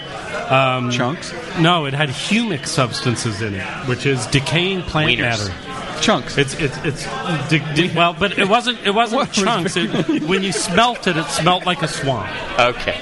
It smelled wienery. And I just looked at the water and I said, I'm not going to fucking do it. You said I swear. Who's got the dump button? And you just didn't brew. And I wouldn't brew for a week. And Joe looks at me and he says, "Why don't you want to brew?" Yeah. And I said, I mean, he's your boss after all. It's a good question. I said, I'm not even willing to give somebody a glass of this water. I'm running back to the brewery to the deionizer just to fill glasses of water for my customers. I see. Because I'm embarrassed to have this water on the table. Yeah. And our public utilities is giving it to us. So I started doing some research into it as to, well, what would happen if I did indeed brew with it? And I found out that there's some chemicals that could get created, and they're really, really important TCAs, really important chemicals for flavor compounds. Okay. And so I started looking for them. Well, if I'm not charcoal filtering now, maybe I'm getting these chemicals otherwise. Okay. And so let's start looking for them in the flavors I've got on tap. Let's start looking for them in future brews. And I started finding them. Once I learned how to taste for the flavor, I started finding it. I see. And so then I got ultra sensitive to the flavor. It's like, okay, Joe, we've got to get charcoal filtration in here. So now you charcoal filter all the water no matter what. I do all, and you know what? I don't need to on all of it, but it's really important for me on some days to charcoal filter. Okay. And so I do it every time now, just because. So is that the biggest difference to this IPA? No. Okay. So that's just a side story. So that's one of the 3 changes that's been made since the last time you were here. Okay. So then the other thing we did is we built the Hopinator. What is this? Okay, so for me to dry hop normally takes about 7 to 21 days in the fermenter. And I only have 5 fermenters. And I've got to be moving beer through my fermenters as fast as I can. Okay. So tying up my fermentation time with dry hopping. It's your primary fermenter too, isn't it? It's my primary. Yeah. Okay. It was killing me. You know, I'd separate the yeast off, I'd throw the hops in, and it was killing me. It was just, you know, I'm getting more and more double IPA customers, and double IPA I was doing 21 days in the fermenter. And, you tie up 2 of my 5 fermenters with double IPA for 21 days, suddenly the whole brewery is just ground to a halt. Yeah. Sounds like I need more fermenters. So I did, but I don't have room for more fermenters. I've seen your fermentation room. You do not have more room for more fermenters. He has a roof. So I built the Hopinator. Okay. I'm told that we're allowed to upload pictures. Of the Hopinator? Of the Hopinator. Okay. So somebody hopefully will figure out how to do that. Okay, I'll tell you what. I'm going to shat the producer on that. And the Hopinator's built out of a 5-gallon keg. Okay. And what I did is I took a keg that I owned. I didn't steal anybody's keg. I took a keg that I owned. That you stole previously. Yeah. No. Literally, I bought it brand new. Right? Okay, good. I paid $120 for this good. keg. Then you own it. Yeah. And I cut a 4-inch hole in the top. Yeah. And welded in a 4-inch triclover. And in that, I put a screen gasket. Okay. And that is on a triclover gasket. What was your criteria for choosing 4-inch? My elbow fits through it, so I can scrub it with a scrubby. I knew it.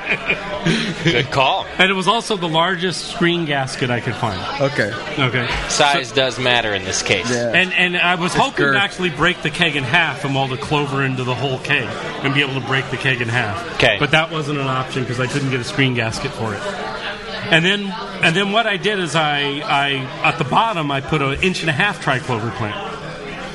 Then what I do is I pull out the screen and I stuff the thing. I can fit 7 pounds of hops in there, no problem. 7 pounds of pellet hops. Okay. And then I throw the screen back in and I pump in from the bottom and go out through the top into my fermenter. All right. And what I'm doing is I'm getting, well, the studies are a little young. I'm getting at least 3 to 1 extraction time. But I think I'm getting 7 to 1 extraction time. So you're pumping it. Yeah, explain your process. I'm pumping it out of the bottom port of the fermenter, into the side port of the fermenter. Oh, so it's going right back in the fermenter. And how long are you doing this? Days. Just constant. So you're I'm using my warp pump. Recirculating. I'm using my warp pump to recirculate. Okay. You're recirculating your fermenting beer. Your already fermented beer. You're shutting down. Yeah. Is it still fermenting? Well, that depends on what flavors I'm trying to extract. I see. So you're still fermenting beer. You're recycling it through this 7.5 gallon keg for 7 days straight. It is either almost done fermenting. That's a mile. Or it is completely done fermenting, and it matters a lot. Yeah. Okay. Yeah. And it matters a lot. And Sierra Nevada's done some studies on why it matters, but we can get into that later. Okay. They wrote a paper on it that he read. Yeah. Want to hear it? No, actually, I got the guy who runs the spectrophotometer with the organoleptic port. Oh, really? And I got him to tell me the whole story. Tim, the spectrometer organoleptic port operator. I love Tim. Yeah, he's a good guy. So in any case, it really does matter. If you start at like 2 Plato before you're finishing gravity, and you start running it through your hops, you get a berry esterness. And if you start all the way dry, you don't get that berry esterness. And Lake berry esterness? And now that was why I put the charcoal filtration in the beginning. It's because of Lake Berry esterness. Yeah, that's a local joke for all you non-locals. There's a lake around here that smells gross. But Berryessa. In any Lake Berryessa. All right, Colin, I have to stop you. Okay. This is getting blow my mind every time I walk in. I'm afraid to ask you questions sometimes. So, Colin, how do you like this beer? Okay, seriously? All right, the Hopinator is, first of all, it's good. I think it sounds awesome to just be recirculating. Yeah, right? So I like the idea. So that's already. one use of it. So the other use is, and I'll go through it real quick. Yeah. The other use is I can hook it up to the outlet port of my pump on when I'm transferring out of the wort, out of the kettle. So like a hot back. A hot back, but sealed hot back. Yeah. Okay. The other use is I can set it up as a Randall, and I can put it in a beer line. Oh, right.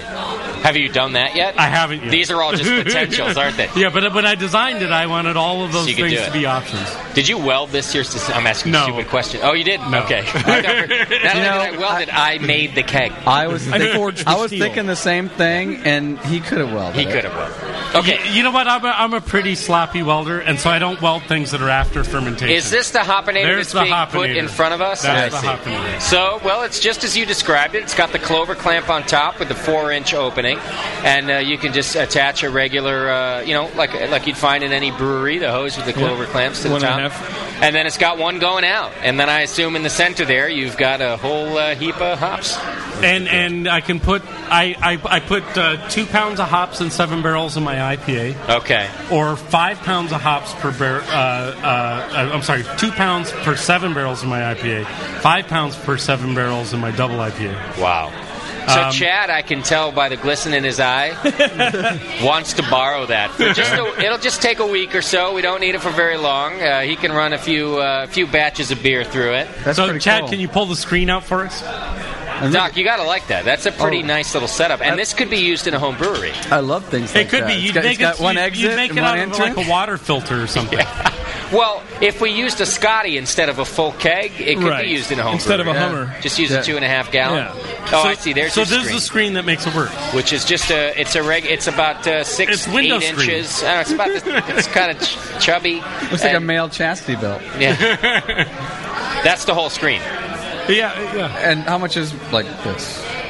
Yeah, what do they cost? Yeah. And where do you get I don't that? ask those questions. Yeah. I ask for permission to buy things. Where did you get that? I got it from Key Industrial, which is a local company, but they're made on the East Coast. Okay. So what would someone search for if they wanted to find a screen like that fits essentially into a corny keg? Triclover gasket. Sock gasket. Sock gasket. Yeah, they call them sock gasket. Okay. And they come in different sizes for the different you can get inch and a half. You can get like this long, but inch and a half, which is fun at the bottom of an aging Which most tank. home brewers use an inch and a half triclover. Yeah. Okay. Like that size. So we could find something like this and make ourselves a Scotty hopback. Yeah, totally could. I would like that. All right, Colin, I wanted to back up for a second because the one question we got about all this was about your dry hopping. Okay. When you dry hop, people want to know about the temperature of your dry hop. And do you dry hop cold at 55, or do you prefer up at your fermentation temperatures? Well, you know what? I do everything. So, and I've got a lot of batches of experience at all sorts of temperatures. Okay. And you do extract different flavors. If you take one variety of hop and you change its temperature that you're extracting dry hop essence from, it changes the flavors. Okay. So it's something you have to choose. My personal preference is I separate the yeast first because I don't like the mystery berry ester flavor if I don't. I do 68 in some of my beers. I do 55 in some of my beers, and I do 42 in some of my beers. And what's your all decision of them, maker? Recipe formulation. So just based on experience. thing. Yeah, it's just an experience thing. You try it at all three, and you go, well, I like this one better. I see. So there's nothing that says, well, pale ale should be at 55 and IPA should be at... No, if I had to make rules of thumb, it would be based on hop variety and not on recipe. Some varieties, you just extract better things at different temperatures. Okay. Because you are really getting a different set of chemicals out of different temperatures. I didn't think you would because we're talking about such cold temperatures. Yeah. The Sierra Nevada guys proved me wrong and actually were able to show me hard data for Centennial. Why you did, and so I started playing with it. I consider myself the world's most successful pilot brewery. Okay. Because we don't make anything that's not a pilot brew. That makes sense. So what temperature would you dry hop a Centennial dry hopped beer at? My Centennial, the 100% Centennial beer I dry hop with 20 pounds of wet hops. Okay. And I do it at 68. And I actually recirculate it by falling the beer through the top of the fermenter. So it actually has contact all the way down by dropping into the top of the fermentation because it's the only way to get the whole hops wet. And I do that for 7 days at 68 degrees. All right. And it extracts a ton of tannins.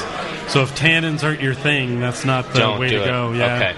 I am able to settle a lot of those tannins out later by fining, but it still tastes like tea. Okay. Puckering. All right. Puckering. Yeah. Here's what I want to do. We've got some homebrewers beer in front of us. We do. We have one of my local customers who I think is one of my favorite Napa brewers, mostly because he just loves hops. Okay. So he has 50... What's his name? He has 50... You've run out? No, they smell like... some of our sample glasses smell like sanitizer. What's the brewer's name? The brewer's name is Cameron. I don't know his last name. I met Cameron earlier. Diaz, I think. It's Diaz, right? He's a local firefighter and makes phenomenal beers. Okay. And I believe, if I got the bottles right, the one we're tasting is he came to me and he said, well, what would you brew if you were home brewing? Yeah. And I said, oh, I don't know. This is what I'd brew. And I wrote down a quick recipe just off the top of my head. And it was lots of hops because I knew he liked lots of hops. All right. And I made up a recipe, and he's been refining it for probably a year and a half or 2 years. So this is his refined Top of Collins Head IPA. That's what it is. It tastes to me. I did take a sip. I skipped ahead a little bit just to get a jump start on this segment, and I do taste some wet hop flavor in there. So I'm wondering. He only uses wet hops. He does. Okay. Even for bittering, or just at the end of his book. We should ask him. I have asked him. Oh. And I've gotten 2 answers. You have? So the answer he gave us today was that he's using dry hops now. So pellets, like the rest of us. Okay. For bittering. Okay. And then he's using wet hops. He freezes his hops all year long, so he always has wet hops available. And he's using a blend of, because he has 50 vines, he has a blend of all his varieties. Okay. And everything is built out of his varietal blend. Oh, right. I like that. Okay. Before we start talking opinions about this beer and whether or not you like it, although I'm going to go ahead and state right now that it's a fantastic beer. He's done a great job. But for the purposes of our subject today, yes. I want to talk about the balance of this beer. And I don't want to talk about what you would improve or not improve. I want to talk about what could be changed in terms of balance. So here we have an IPA. And to me, it's got a nice malt backbone to it. But with his use of fresh hops, it's also got a pretty grassy, hoppy, perceived bitterness to it. So when we're talking about balance of this beer, what could we change in his recipe? Not to make it better, but to alter it. So pick something to make it sweeter. What would I do? Well, it depends what kind of sweetness you want. Okay. So the easy choice is Carapils. If you grab some Carapils, throw a little bit more Carapils in it, give it a little bit more body, and it'll give it a little bit more residual sugars, and it'll improve the sweetness just a tiny bit. So percentage-wise, what's that? Another 1%? Another 1% would make a difference that you would notice. Okay. I like dry, hoppy beers, so I don't know if that would be the direction I would head. And am I right that this is a fairly dry IPA? I mean, would you want this drier than it is right now? I wouldn't. No. You wouldn't, Doc. I think it's a good. The malt sweetness is there. The thing is, I get what you do with the grassiness from the hops. It'd be a totally different beer if we used commercial hops that were dry. Yeah, and we'd be talking about a whole different thing. Sure, it's a good beer. It is a very nice really beer. Is. Yeah, he did a good. It's very clean. I like that it's dry. Yeah. So I don't mean that I would want it sweeter. I'm just trying to figure out what kind of balance adjustments we could do. So let's talk about some malts and some things that we have as choices. So one of the ways that we can improve sweetness is to increase our original gravity and just add base malt. Yeah. That what that's going to do is increase our final gravity, which is going to add sweetness. Okay. The other thing we can do is take malts that have unfermentable sugars. Such as? Anything starting with Cara. Okay. Cara Vienne, Cara Munich, Cara Pils. Cara Pils, I think, imparts the least amount of flavors. So if I'm just trying to bump up my residual sugars, it bumps up my mouthfeel a little bit, and I'll use Cara Pils. Okay. And so I'll use the Cara malts in order to adjust my balances. Are these a staple in your brewery too, Doc? It depends on what I'm brewing. And what you were talking about before about being 1%, yeah, you can easily go overboard on this, and then you won't have a dry IPA anymore. Right. If you did 3% or 4%, because I got half a bag here, you just throw it in there. You're gonna change the whole balance of it. You're trying to improve something, not overdo it. Yeah. And Cara Pils is pretty easy to do, and it's not going to change the flavor a lot so much as the perceived mouthfeel. But too much of that. Residual sugar as well. And it's residual sugar. It's going to be. It can be real bad. It'll be more rounded, bigger beer. Yeah. In the bottom end of it, where it's gonna really change the whole thing by going, like I said, overboard by 2 or 3%. Bump it up 1%. Cara Pils shouldn't be any more than that single digit percentages. Okay. Way low single digit. I'm talking 2, 3. Yeah. Okay. In that range. Okay. One of the interesting conversations I had about 3 weeks ago is I was asking Tasty McDole about balancing his American Pale Ale, and because that's one of the recipes that I really like. I think that's one of the most brilliant recipes. We have that to available. taste here today too. Tasty's APA. Yeah, I didn't get to try it. Is it gone? No, we have like 8 bottles. Chad brought. He sent a bunch. 2, 4, 6, 9 bottles. That's a very I'm not positive that balance is the word I would use with his APA. It has a balance. It does have a balance. But it's not balanced. Well, you're right, and I guess that's what we're talking about. And that's what we're talking about. We're not talking about that there's a right and a wrong balance. There's a balance that we get to choose. Sure. And what that means is we have contrasting flavors that we get to compare and we get to adjust with each other. Yeah. And we can either bring them both up, we can bring one up, we can take them both down. Right. Those are our options, and that makes a huge difference in the flavors that we've got. But isn't that really saying like you all get a ribbon for participating kind of a thing? No, it isn't, because there's no one way. It's like when you go out for your first T-ball game and you win the game and everybody gets a ribbon. It doesn't mean as much because it didn't even look like baseball. Yeah, because everybody does the same thing. But if you have a right and a wrong. Well, because you're looking within a style guideline. So obviously, if you're unbalanced outside of that style, then it's no longer. It doesn't have the proper balance, and there is a wrong. Okay, so you're saying there's a right and a wrong within a certain limit of being wrong, right? What I'm saying is once you get outside of that, you're outside of style space, right? And there are beers that are great that are outside of style space. Okay, I agree with Colin. Right, but you're not talking style, because I think there's 2 schools of thought on this subject. One in style, one out. No, I agree. I think that Colin agrees. A beer has a balance. Right. Is different than saying it has to be in style or out of style. So, sure. Tasty's beer, the APA, in my opinion, is out of style. It's a little too hoppy. It's a little too here and there. But it has a balance. That's his signature. That makes you like it's a great beer. And that's that to me is the final word. Where does it have a balance? Well, I don't know. Do you appreciate the beer? Yes. Then it has a balance. Well, who are you to say it's wrong? I'm the guy. That's it. If I were trying to recreate recreate his beer, I would have to strike the same balances that he did. You'd have to swallow him. And I would. And you know what? If there was a beer I was looking to recreate, it would be that one. I really like that beer.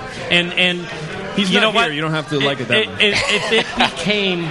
If 100 breweries started making beers that were balanced like his beer is, yes, we would have to make a new style. I couldn't agree with you more. Yes. It would then become a normal balance, and we would call it an imperial pale ale, or we would call it something. Or we would call it JP's wrong about tasty everything. Pale ale. We would call it a tasty Colin pale said ale. I was right. I know, but I would call it that. A West Coast tasty. Well, that's why you have horrible names, like Justin. Oh, whatever. Yes. All right. Anything else that you could adjust to the balance of this beer? Because we've got some other listener beers we're going to try today. There's always perceived balance, too. It's not where you just start adjusting the ingredients as much as the malt or the hops. You can start messing with alcohol content. You can start messing with when you put the hops in. There's so many variables here, and it may not change the IBUs much, but it's going to change your perception of what you're tasting. Right. Okay, so let's talk about another balance that we strike, and this is one. I picked a list of 6 or 7 balances that I thought were important to me, and emailed them to Doc, and Doc bounced one of the most obvious ones that I didn't even think of right back, which is mouthfeel and carbonation. What a fundamental balance that is. I take it for granted because I'm setting carbonation levels every day.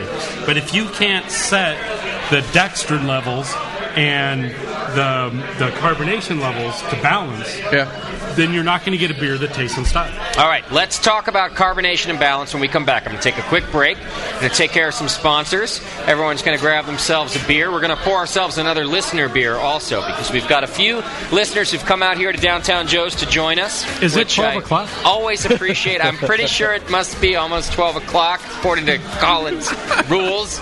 And when we come back, we'll talk about balancing your beer also with carbonation because as we've talked about so far, it does add certain things to the beer. So hang in there. It's The Session live from Downtown Joe's in Napa. Come out now and join us, or at least come see them during NHC when you're out here. Hang in there. We'll be right back. You're listening to Brewcasters on the Brewing Network.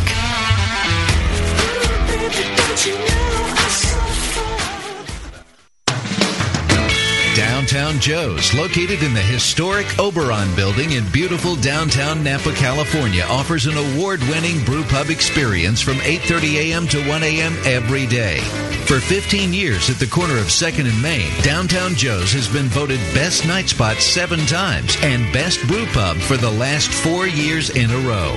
Brewmaster Colin Kaminsky's handcrafted ales, like his Tail Wagon Amber Ale and Double Secret Probation IPA, are the perfect accent to riverside dining, live music, and a relaxing outdoor patio. Don't miss the Beer of the Month, special rotating taps, and the BN Army Member Special. Wear your BN gear, get 10% off your beer. Visit downtownjoes.com to make reservations, peruse their extensive calendar of events, or just read more about their fantastic beers. Come enjoy the fine beer, food, and music. Downtown Joe's, the award-winning brew pub where you'll feel at home. Okay, I rolled a 15 and I get a +2 from my yeast starter. Nope, sorry. You failed your roll. Your beer is infected. No way. You had to beat a 24. It's Schizosaccharomyces. This sucks. I just failed versus oxidation. Our party is fracked. Doug's the only one left and his beer is a Berliner Weiss. What's this? A tea party? Hey, this is a brew session, man. Get lost. Is that an actual beer? Yeah, I crafted it. I don't really use the dice anymore. I'm a 10th level beer nerd. Are you a 10th level beer nerd? Does your significant other know the difference between an Irish red ale and a Flanders red ale? Do you burp, strizzle, spalt, and fart Y Yeast 2308? Then you're in good company at Northern Brewer. Northern Brewer has all your beer nerd needs, ingredients, equipment, and knowledge 24 hours a day at northernbrewer.com. Plus fast, cheap shipping, only $7.99 for the contiguous USA. And check out Northern Brewer's huge selection of dorky beer kits, including the socially awkward Patter's beer and the sci-fi convention showstopper number 8. Make 10th level at northernbrewer.com.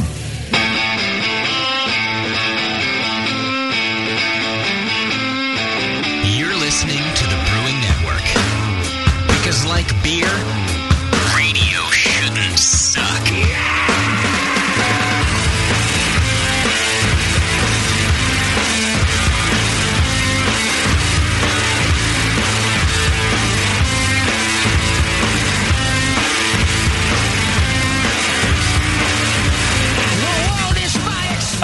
Welcome back to the program, everybody. We're still live from Downtown Joe's, hanging out with Colin Kaminsky, the brewmaster down here. Is taking great care of us.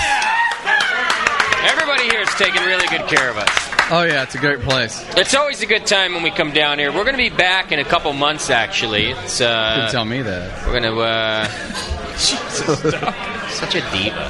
God damn it. You always spring this crap on me, right? The last minute. Oh, by the way, we're driving 200 miles, and you got to be. Months, and he goes, everything at the last minute. No, you wouldn't have told me. I wouldn't have heard it there. You wouldn't have told me till like the week before.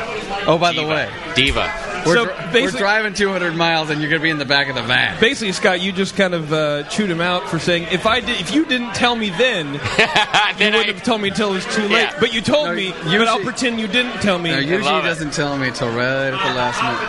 Colin, by the way, is still reading over Doc's rider for showing up here. He's still like handing out the mini sandwiches that Doc requested, and I want 8 teacups, extra bleach my napkins. Yeah. Please have somebody polish my forks. All of the things that Doc sent in advance. There's just polish your forks. Woo! Anytime. Says the tattooed girl. The tattooed girl just offered to polish our forks. Lala is what makes Bilko's famous. Lala deserves to make people famous. Yeah, Lala is the most likely person to serve me a beer in the world. Is that code? Is that code for something? Yeah, I don't know what that means, but that's good. No, she's a nighttime bartender over at Bilko's, and when I'm done here, I see. If I don't, She's most likely to give you a beer because you're done here. Because I'm done here, and if I stay here, I have to work. And because there's only 2 great bars in Napa, and it's yours and Bilko's. Fans of our CBS show will recognize Bilko's. There's 2 bars in Napa. I said it. You don't have to come. You don't have to feel bad. I'm the one. Well, no, there's other bars. If you like to get really drunk and stupid and find white drugs, there's other bars. Oh, good. Find what? Yeah, give us that list when you're done. Find what? All right. We spoke to Brett from Bilko's. He was on our FM show when we had it on CBS a while back. Yes. All right, here's what we've got. We got another homebrew in front of us. And this is from our good friend Carlo. Carlo hangs out with us every time we come to Downtown Joe's, which I enjoy. It's the only time I get to see him. He comes down, he brings us beer every time he does. He's wearing, by the way, the first edition. Yes. He's wearing Brewing Network 1.0. It's a collector's item. Why are you wearing it? Yeah, I don't know if it's a collector's item. That should be an archive somewhere. Let me see the back, Carlo. Is it even a real circle? He just wanted to check you out. You got one of the... No, it's not. It's like an oblong circle. Yeah. I couldn't even get the printer to do a circle of our logo. Actually, Carl, if you can take your shirt off so we can look at it closely, then that would be great, right? Yeah, see, everybody. Take it all off, Carlo. Sam's in the background clapping. I didn't tell anybody yet, but the Woods came down to hang out. Where are they? Too. They're in the back there. Where's Kim? We have Wood? Chilling. And the Woods are the one that brought you a gift that I have to give you. I started talking about the Hoppinator with a customer, and I ended up losing track of a beer somebody was trying to hand me. Oh. Whoever that person is, I'd love to try it. Bring the beer back up. Yeah, bring the beer back. All right. I was looking for a glass. We've got Carlo's beer in front of us. And Carlo always brings us beer. He didn't know we were going to do this on the air. He just brought it to share the beer. And then I told him, well, we're just going to do it in the microphone if you don't mind. Because we had just a few listeners bring us their beer. You said do it. Between the two of you. Yeah, there's Simcoe in there. You're right. Why? Is there Tomahawk as well? Antioch? Just Simcoe? Tannum? Is that the other beer? Carlo, I've never even heard of that. A Tannum. I've never heard of that hop before. Yeah, it was... I get the Simcoe a little. Simcoe. Yeah. Simcoe's strong. It comes to real strong. It's a hop I love and hate at the same time. Right. Yeah. Simcoe, I've had some pretty plasticky tasting beers with the Simcoe. They get that weird plastic hop flavor. If it's not done perfectly, and Vinny does it perfectly, he uses so much Simcoe, I don't know how he uses it. If it's not done perfectly, I get skunk. Okay. And so when I use it really sparingly, and I use it at the end of boil. I don't use it dry hopping. What did you use it as in this beer, Carlo? I mostly bittered with it, only sparingly, like an ounce, whereas the others I was using quite a bit more. I use a lot more Cascade and a lot more Tannum. in it because that's what I had. I hoarded hops about a year ago. A good thing to do a year ago. Right. So don't do it anymore. There's no reason to hoard hops now. That's right. Now, Doc, in terms of balance, if we were using your equation and your ratio for this beer, I would call this a little maltier than I would hoppy in terms of that balance. That's why I like it. Yeah, it's nice. This has a great balance of sweetness and bitterness. I'm not a big hoppy fan at all. You know that pretty well. And there's a few IPAs and things out there that I really like, and they usually have a much higher malt profile to them, and it gives them more of a roundness to me. And I don't have beer and then dry hops in my palate. Yeah. And this is what's great about this one. It's round. It's got a lot of malt to it, and then it finishes really nice with the same amount of hops I would profile that I would think that an IPA should have. So what can you tell us about the grain bill, Carlo, that you got this balance? It's actually real minimal, just straight 2-row, a little bit of Carapils, and C20 I put in there. That was about it. What was the middle hop edition? Well, I wish I'd have brought my recipe. I know better. I listen to the show all the time. Yeah. But I think the middle, what I was putting in there was the Atanum. I'd never used it before, so I didn't know what to expect. Do you remember about how much? I think I went 1 ounce. It's a 10-gallon batch, 1060 OG, and then I dry hopped with another ounce of it because I had some of the Cascade left over. I love the dry hop character. The middle flavor to me is just a little bit light, and it tastes to me. It's more like a pale ale. That's what I was shooting for. But at 1060, it's kind of at the high end of a pale ale. It could almost be an IPA, but I didn't want it to be too bitter. A little bit more. If I was making this into an IPA, I would just add more middle hops and call it good. I would. IPA. And if I was making a pale ale, I think I'd lower the gravity just a little bit. Okay. What were your IBUs on that? I think it came out to 50. Okay. I think it was about 50. To me, it's Doc all. Just told me to do the math. Yeah, and then he looked at you like, "No, really, do it." You tell me to flap my arms and fly, you get the same result. Run for Congress. To me, it's all flavor hop.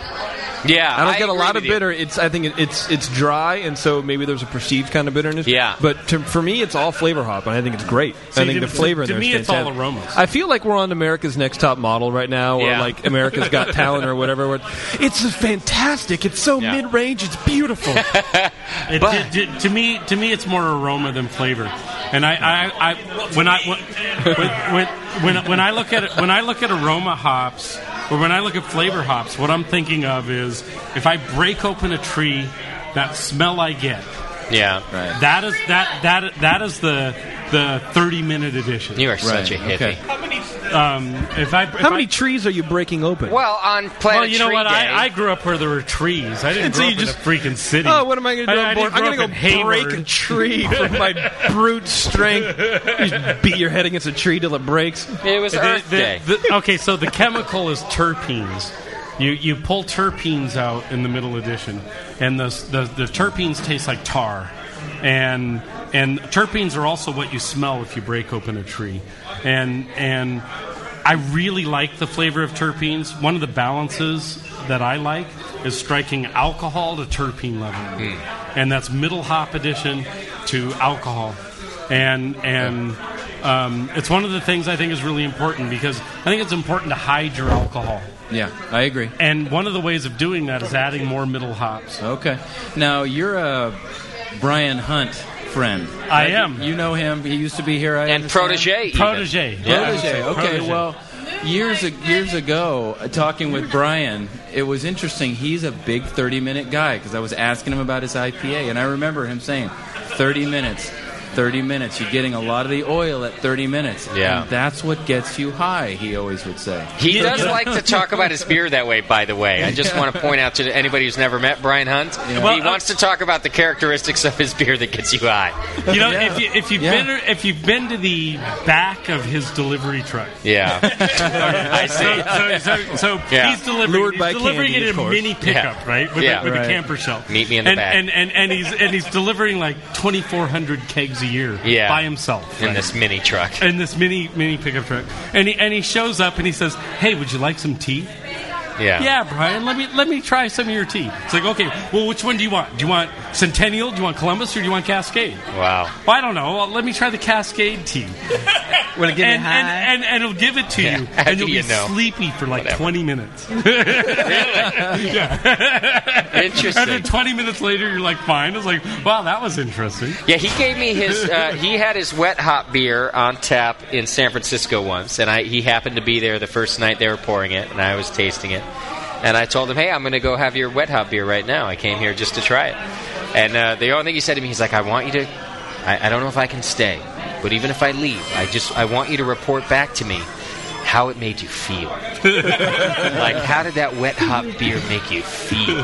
He's very much about the other effects of a beer and hops for that matter. Well, you can imagine though. You're delivering 2,400 kegs a year. Yeah. Right? You're a one-man brewery. You're driving all over the Bay Area by yourself. You're not allowed to get trashed at every stop. Right. So you make hop tea.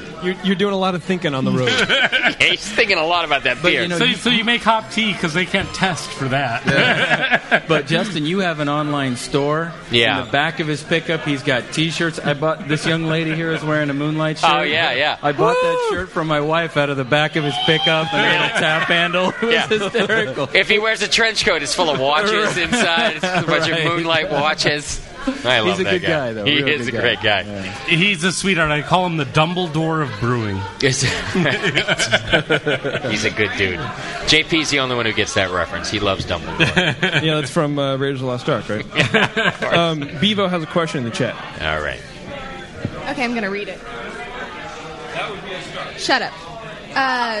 Can you ask if the plastic flavor from the Simcoe appears in the hops is put in like at 30 or 15 minutes, or if it's the hops to produce this flavor no matter what? Okay, this is a good question because if you have Simcoe's just such an interesting hop to use, and I agree with Colin that I've had beers that are so good with it. Vinny's beers, and there was a whole single hop beer competition a couple years ago that Roger, when he was at Drake's, put on, and it was Simcoe was their hop, and half of those beers just tasted like plastic to me, and the other half tasted really great, like Carlo's beer here. So, what is? Do you know the answer to that, Colin or Doc? Is the plastic a characteristic of Simcoe, or it's a characteristic of how you use Simcoe? I don't know the answer because that's not a character I pulled out of it. The character I pull out of it that I dislike is skunk, and I love the way the bag smells when I open it up. I find if I air it out for a couple of days before I use it, I like it better. Okay. I've heard that too. If you air out the bag, there's something volatile that flashes off fast. All right. The brewer's code is my beer skunky? Do you think does it have a skunk to it? No, I don't think so. Not light struck. Right. But I do think that your beer talking about from the Simcoe. I do think that your beer is borderline plastic. I knew it was Simcoe because of that flavor. Right. And I would say it's pleasant. Okay. It's not overpowering. And I've had it the other way around, where it's overpowering and not pleasant. Right. And you know what? I think I agree with you. And that guy in the chat, see, I did almost a full Simcoe dry hop. And that rubber thing, I think it was rubber. Is that what you said? Yeah. Like a plastic. And I think that's very real. I think I got that once before. That's why I was more restrained in using it. I like using Simcoe at 30 minutes, and I like using it at 60 minutes. Okay. And that's normally not me. Normally, I take the oiliest hops you've ever found, and I use them as dry hops. That's more my style. But Simcoe hasn't worked that way for me. And it's one of the few hops that doesn't. Tomahawk is another one that doesn't work that way for me. They say that Centennial or Columbus, Tomahawk, and Zeus are legally all the same variety. Right. I don't think they are. And right now I can only buy CTZ and I can't buy Columbus. And it's really affected some of my recipes, and I've had to modify them. Oh, really? Huh? I have an answer that I asked a plastic question to a couple of professional brewers who make a lot of hoppy beers, and which I'd love to hear. Actually, yeah. You've had their beers. We've mentioned a couple of them tonight. They're guys that you would go to and ask this question to. And I was drinking their beer and decided to ask them why it tasted like plastic. And they were not ecstatic that I was asking the question, but they couldn't deny that what I was tasting was plastic. And it wasn't about Simcoe, it was a hop flavor in general. And what they told me was that the fresher the beer, the more likely you are to taste a plastic hop character. And that over a little bit of time, and not very much, because they still want their hoppy beers to be fresh so that they taste hoppy and green. But over a short period of time, the plastic will drop out. So they were kind of saying to me that the fresher, the more plasticky the beer tastes, the closer it is to coming out of the fermenter and their dry hopping technique.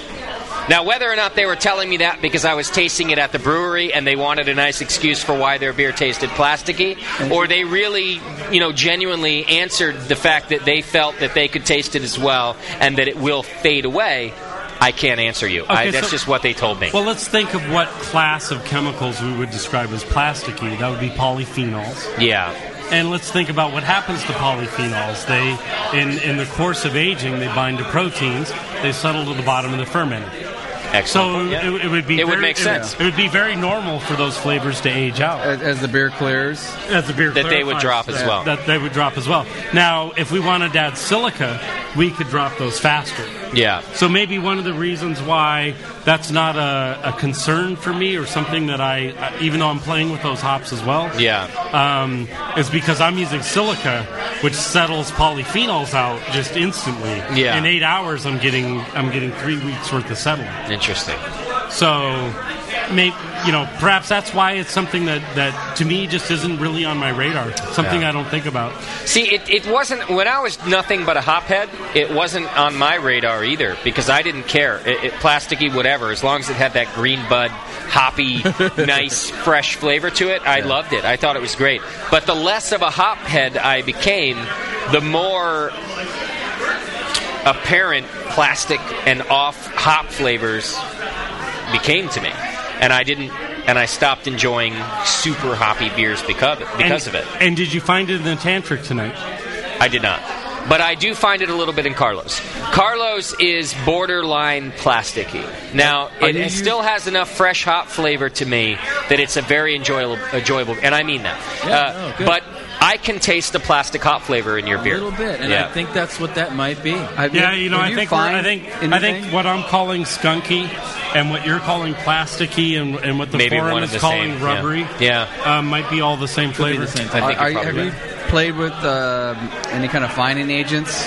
Yeah, everything it goes with gelatin. I go bright tanks, I learned from you, and just using gelatin, getting it all out. But you're not using any silica? Silica does a whole different thing than the gelatin. It's the other side of the other side. Yeah. Oh, okay. So one does pluses, one does minuses. Got it. So blending them together, silica and gelatin, is a really good blend. Okay. And especially, you might not want to use it in every one of your beers, but try it on this one. Sure. Okay. Very good. Well, thanks, you guys. Carlo, thanks very much for sharing your beer with us. Putting it on the air. Very nice. That was fun. Carlo, I use Polyclar, which is a proprietary blend of silica and some other chemicals. It's PVPP and silica. Where do you use that? In what part of the process? I use it in any beer I dry hop. But where would he use it in the process? Like you use it anywhere you were finding. In your bright tank. Maybe in place of gelatin? No, both. Include it. Yeah, you add it together. Okay, I actually got some from Homer at the Oak Barrel. Nice. I just haven't used it yet, but I should mix them together. Huh? If you ever want some from me, just ask me and I'll give you. The amount that would take you a year to use, I use in every batch. So yeah. So if you ever want some, just ask me for it. Oh, thanks, Colin. Appreciate it. Thank you for the good beer. Yeah, thanks, Carlo. Right, I appreciate it. Carlo, did you do well? Just last question. Did you do well in competitions this year? I know you enter a lot. My stout is going to the second round. All right, that's what I wanted to hear. Very nice. Carlo, I see you have more beer there. Can I have some more?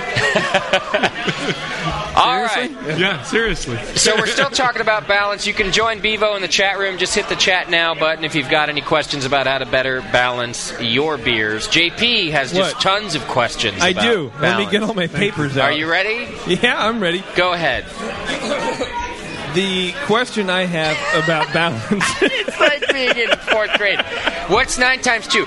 9 times 2 would require a lot of work, and to show that work, I will attempt to solve the problem of what 9 times 2 is. 18! Thank you. I was kind of serious in the beginning about esters from yeast production and what are we talking about? Balance. And, putting in your beer. So if you want to ferment, if you're fermenting your English ale at, 72 or whatever, how would you build a beer around that? I would imagine it's just getting used to the flavors of that yeast and kind of a low-flavor beer. Well, okay, and then see what malts match that and kind of, if you have a house yeast, I know a lot of homebrewers, so some homebrewers do. How would you describe what esters taste like in general? Fruity. Like fruity. Okay, so do you associate fruity with sweet or bitter? Sweet. Okay, so my experience is... Or bitter, depends on what you know. Sweet. Any time that I add esters to beer, I find that my perception is that it's a little sweeter than the final gravity would really give me. Or the... Right. Okay, so there's some numbers that we calculate when we're brewing. We calculate the apparent degree of fermentation, which is final gravity. But a better number is the real degree of fermentation. If we're calculating the real degree of fermentation, then that seems to get offset to me by esters. So if I'm comparing my IBUs to my real degree of fermentation, that seems to get offset by esters. And I can grab esters by adding hops almost at the end of fermentation. I can get them by fermenting warm. There's all sorts of ways I can grab esters. And doing that adds sweetness. One of the things Sierra Nevada, and they were doing me a really big favor when they told me this top secret thing out of the brewery. Oh, beer information. Was they were starting to dry hop with a little bit of residual sugars because they were able to save some hops. They didn't have to use as much hop to get dry hop character. There was a little bit of sugar left in the fermenters when they were dry hopping. And I immediately recognized the problem that I'd been fighting for a year. Is that in my double IPA, that if I put any hops in until it was absolutely dry, I had this mystery berry flavor. Okay. And we identified it as an ester that they were trying to produce in order to make it taste more hoppy, and I was trying not to produce to make my double IPA taste dry, too sweet. Right. I was trying to make it dry. I was trying to dry my beer out. And I couldn't dry it out because I was dry hopping too soon. Early. Too soon, yeah. Yeah, because I'm in a hurry, I'm in a production environment. Yeah. And we took the same piece of information and used it to make exactly the opposite decisions in our brewery. I see. So, JP? Yes, sir. Does that answer your question? A little bit, yeah. I mean, basically it's yes, you can. Yeah. Build your beer around. It just depends on at what stage you choose. And I should have known, because asking a guy like Colin some random, general question like, can you brew with the ester? He's going to break it down into, he's almost like Chris White. It depends on what point and That's what kind that you want. The difference is I have no secrets. Yeah. Well, and if your atomic clock is set to the appropriate geoatmospheric conditions of Utah, I have no idea what he's talking about. And also, I'm not afraid of being wrong. I'm wrong all the time. No, but they call me often wrong, Colin. I usually ask Colin a question, set out the MP3 recorder, and go get a beer. Go to sleep, come back. Is generally what I do. Yeah. And really, because I don't get it anyway, I should be asking questions for Chad, because Chad will get it. Yeah. He just doesn't ask anything. We should hear conversations between him and Shay. Shay we had on a couple months ago. Oh, my God. I mean, they both give you Listeners all the information. I promise never to put Colin and Shay together on the same program. I won't do that to you. Yeah. Even Doc knows that I mean it. Doc will understand what they're saying, and he doesn't want to hear it. I've seen him run. They just go because they give you all the information. Yeah. And it's like it's like they're learning from each other. Oh yeah, that. Yeah, I need his phone number. Do you not know Shay Comfort, Doc's friend Shay Comfort? Oh, he knows him very well. You know Shay the from More Beer, the wine. Yeah. Oh, yeah, he knows him. Oh, yeah, I worked next to Shay for years. Oh, good Lord. I'm surprised anything got done besides figuring out the secret to life. Yeah. We do know the secrets of life. We're not telling anyone. Yeah, you got it. I learned it from Sierra Nevada. All right, here's what we're going to do. We're going to take our last break, and we're going to come back, and we're going to wrap things up. We got some things to give away. Any last questions about balance or last roundups that anybody wants to give to really tell the homebrewers, how they can start and how they can finish with trying to get some balance in their beers. We're going to do that when we come back. Am I missing something, Doc?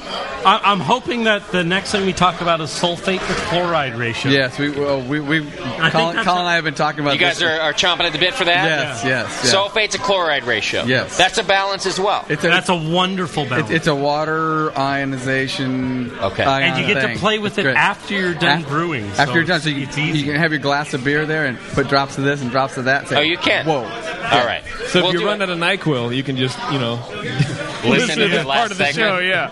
No, it'll be great. Sulfate to nitrate. Chloride. I'm looking at JP to help me with this. Which is where you're going wrong. What's wrong with me? All right, you're listening to The Session. We're live from Downtown Joe's, and we're going to be here all night. We've got a couple more things to do when we come back, including some giveaways. So stick with us. Great. The Session, live with Colin at Downtown Joe's. Hang in there. You're listening to the Brewcasters on the Brewing Network.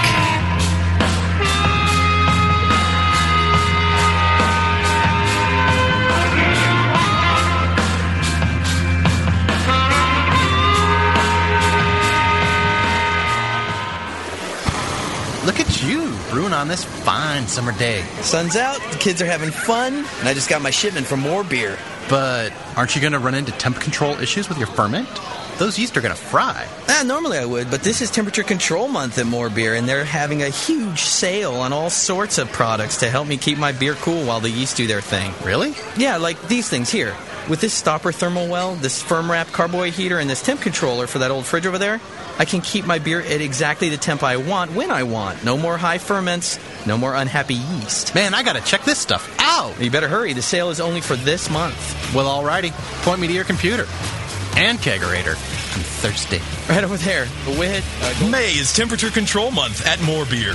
Come join them for huge savings on things that you need to make beer this summer. Visit morebeer.com and click on the picture of Regan keeping cool in a swimming pool. Temperature Control Month, only at Beer, Beer, and More Beer. www.thebrewingnetwork.com. Sit down next to it, grab yourself a paper towel, and watch those yeast have sex. You're listening to the Brewing Network.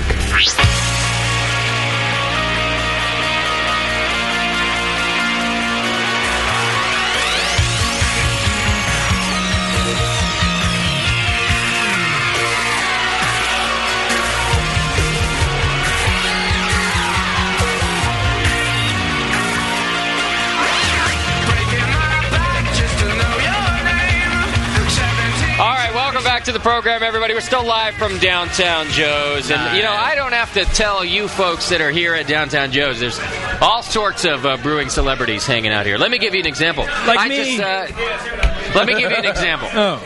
A better example. Yeah. Let me give you an example of real celebrities. Bevo wants it to be her, but no. I just met Gigglepuss. I like Bevo. From the show. Remember, just a couple shows ago? You guys are dicks. Just a couple shows ago, Gigglepuss was on the program. Hi, Gigglepuss. And she just came up and introduced herself to me. Mrs. Wood is here. She just crushed my pelvis, too. She's hanging out. There's all sorts of Brewing Network celebrities. I didn't realize that I had to. You did. Nice. So I have to have a powwow with the staff and say, guys, when I mention a listener on the program, you talk about how famous she is. I didn't know I forgot who you were talking about. That was good. Notice you haven't seen Schumann in a while? I haven't seen Schumann. Is he giving somebody the tour? One of my hostesses is missing. Colin Kaminsky, let me give you a little rundown right now. Schumann's move is the tour. And whether it's his house or somebody else's house or your brewery, he'll scope out the one person who needs the tour the most. And he'll go, hey, have you seen the place? You deserve a tour. And then he walks them around, and there is some obscure corner of whatever place is being toured where you will find Schumann Schumanning. Okay, so well, my niece is here. Well, she was. Do you see her now? I think she's on the Schumann tour. And I don't see Schumann. Schumann is off with JP's niece. No, they're at the bar right there. On the tour. Yeah. But so when I first started working here, this woman comes up to me and she says, "Oh, do you give brewery tours?" Oh yeah, of course I do. You know, and I'm new here. Look where Colin's hands are. And I'm right on his chest. I'm really proud of the brewery, so I'm trying to give her the best tour I can. All right. We get all the way into the aging cellar. We get to the end of the aging cellar. We've talked about the whole brewing process. You know, I'm thinking, okay, we've had a good tour. Yeah. She gives me like the hors d'oeuvre you didn't order, you know, the kiss of a lifetime, right? Really? And it's like, oh, I'm sorry, I didn't realize you were looking for that tour. I wanted the tour of Colin. I actually thought you were interested in brewing. She's a brew groupie. So that whole time, you're telling her everything about the brewery. She could give a shit. She's looking at your face going, looking for that dark corner. Are we done already? She was the lonely nurse that works graveyard shift. Maybe it was Schumann and drag. That's great. Where is Schumann? You never know with that kid. What a mess. What a mess. What a mess of a kid he is. He'll be back at Planned Parenthood by tomorrow figuring out what that bump is. Again. All right. So here's what we're going to do. It's our last segment of the program, and we got a lot to get accomplished on this segment. We're going to talk about the sulfate to chloride balance in a beer. And this is very important, so I'm told. We're excited about it. We are. Doc and Colin, you know, they kind of sat together about this topic, and we tried to figure out what we could and could not cover. And really, there's a lot of different chemical balances that we'll try to set up another show with Colin. But, there's different things like malt and acid balance, and there's alcohol and middle hop balance, which is something that Colin kind of brushed up on with Carlo's beers. Of course, there's middle hop and aroma hop balance. There's spicy hop compared to your citrus flavors. There's all these balances in your beer that we didn't get to talk about, that we're going to set up other shows when we've got the studio quietness and concentration to deal with. Yes. Yeah. But one thing that these two guys really did want to cover for you was sulfate to chloride balance. And I don't even know where to begin with this, guys. Where is this in the beer? Well, okay, so the flavor descriptors I hear are crisp and round. Yes. So if you think of a round beer like a Guinness, then that's a high chloride beer. If you think of a crisp beer like a Sierra Nevada or a Bass, yeah, that's a sulfate beer. Now, the sulfate to chloride ratio is really important. If you do like I do and you calculate in parts per million, PPMs. Yeah, ppm. Thank you. That was for my sake, everybody. If you calculate in ppm, then any ratio from 1 to 1 to 1 to 9 is useful. Yes. And I find that dark beers, I love doing around 1 to 1, 2 to 1, and my driest, crispest, the beer that I want to leave you thirsty with, I can run at 7 to 1 to 9 to 1. And that's more sulfate, less chloride. Yeah, lots of sulfate, no chloride. So if you're looking at beer profiles, sulfate's going to give you a much more dry beer. It's going to make your hops pop. That's right. It makes the hop bitterness. Some people say harsh. Yes. To a point, it can get harsh. Okay. Some people say crisp, or even mineral. So there's that minerally. fine line, or minerally. Minerally, that was a good descriptor you gave me of one of my beers once. Yeah. I'll have you taste that tonight. Okay, actually. good. And the other side of the coin is the chloride. If you want something rounder, something softer, some people say sweeter. I want something rounder and softer. Yeah, dude. Sweeter. Get your hand off my back, Joe. About 145, end of the bar. You'll do fine. Yeah. What? So what we can do is you can either add one or the other. Of course, you can't add just sulfate. You can't add just chloride. Okay. And as Colin and I were talking before, these things get carried all the way through the mash, all the way into the finished beer. These are your ions that don't do anything in your mash. They don't participate in any chemical reactions in the brewing process. They're like Chads. They're basically like now JP you're speaking my language. They pretty much they're kind of like the Chinese food. It kind of passes right through. Okay, I understand that. But in the end, they're going to really define the final essence of your beer. Okay. Whether it's going to be this sharp, dry, minerally, or on the other hand, round, soft, friendly, fullness too. Round and full, yeah. And what Colin came up with just blew my mind away. You can make, was it 1 molar solution? And well, you know, I actually okay. So here's what I do: is I take 2 pints of hot water. And in one of them, I put a little bit of gypsum, and I don't care how much. Okay. And in the other one, I put a little calcium chloride, and I don't care how much. And then I take a straw, and I pull samples out, and I drop some of each one into samples of beer. Okay. Because at this point, I don't care how much sulfate or how much chloride I've got. All I care is that I'm adjusting it one way or the other. Tell the difference. And I start tasting side by side. And I say, okay, well, the one that is unadulterated tastes say, neutral or boring. Yeah. The other one tastes crisp and refreshing. All right. And this other one tastes like round and sweet. And in some beers, like my stout, I love round and sweet. And I add lots of chlorides to it. In my IPA, I love that crisp sharpness, and so I add lots of sulfates to it. But each one of my recipes, what I've done is I've spiked it with these solutions, because I have a 1 beer experiment. I don't have a batch experiment. Yeah. I have a 1 beer experiment. So you can, what's neat about this is you can deal with this after your beer's done. It won't be apparent until you brew your next beer.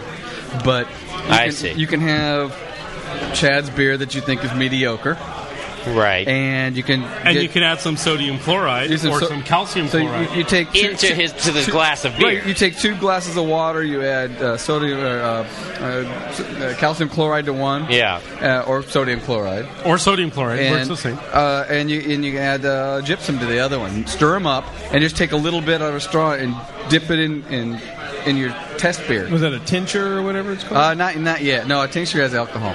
Yeah, we're spiking. We're spiking. We're just adding ions, basically, a aqueous solution to that one. And you can add a little more on each one of these until you get, oh, wow, it's making it even different. So it's like a sulfate or a chloride roofie. Right. And just a little bit to each. To get your beer hammered. If nothing else, you're training your palate. Yes. Oh. And you can kind of guide your next beer into where you're going. Let's say you like my beer's like, okay, what does it need more of? And you do this little thing, you go, whoa, it needs more of that. Yeah, that's right. And you know, and I found some surprising answers. And you know, one of the surprising things is, you know, like Harp. I don't know if anybody out there drinks or likes Harp. I like Harp. I like it under my Guinness. Normally, when I make a light beer, I'm trying to have more sulfates than I am chlorides. Okay. But you taste a beer like Harp, and it's full and round, and it's got a lot of chloride in it. And it's like, wait a minute, this beer just broke the mold.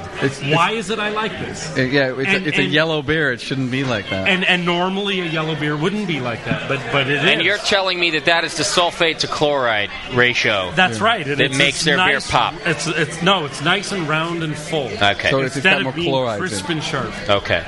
And you know, the first time I tasted it after I done my mineral spiking, I said, oh my gosh, this has lots of chloride. Why are you brewing a light beer with lots of chlorides?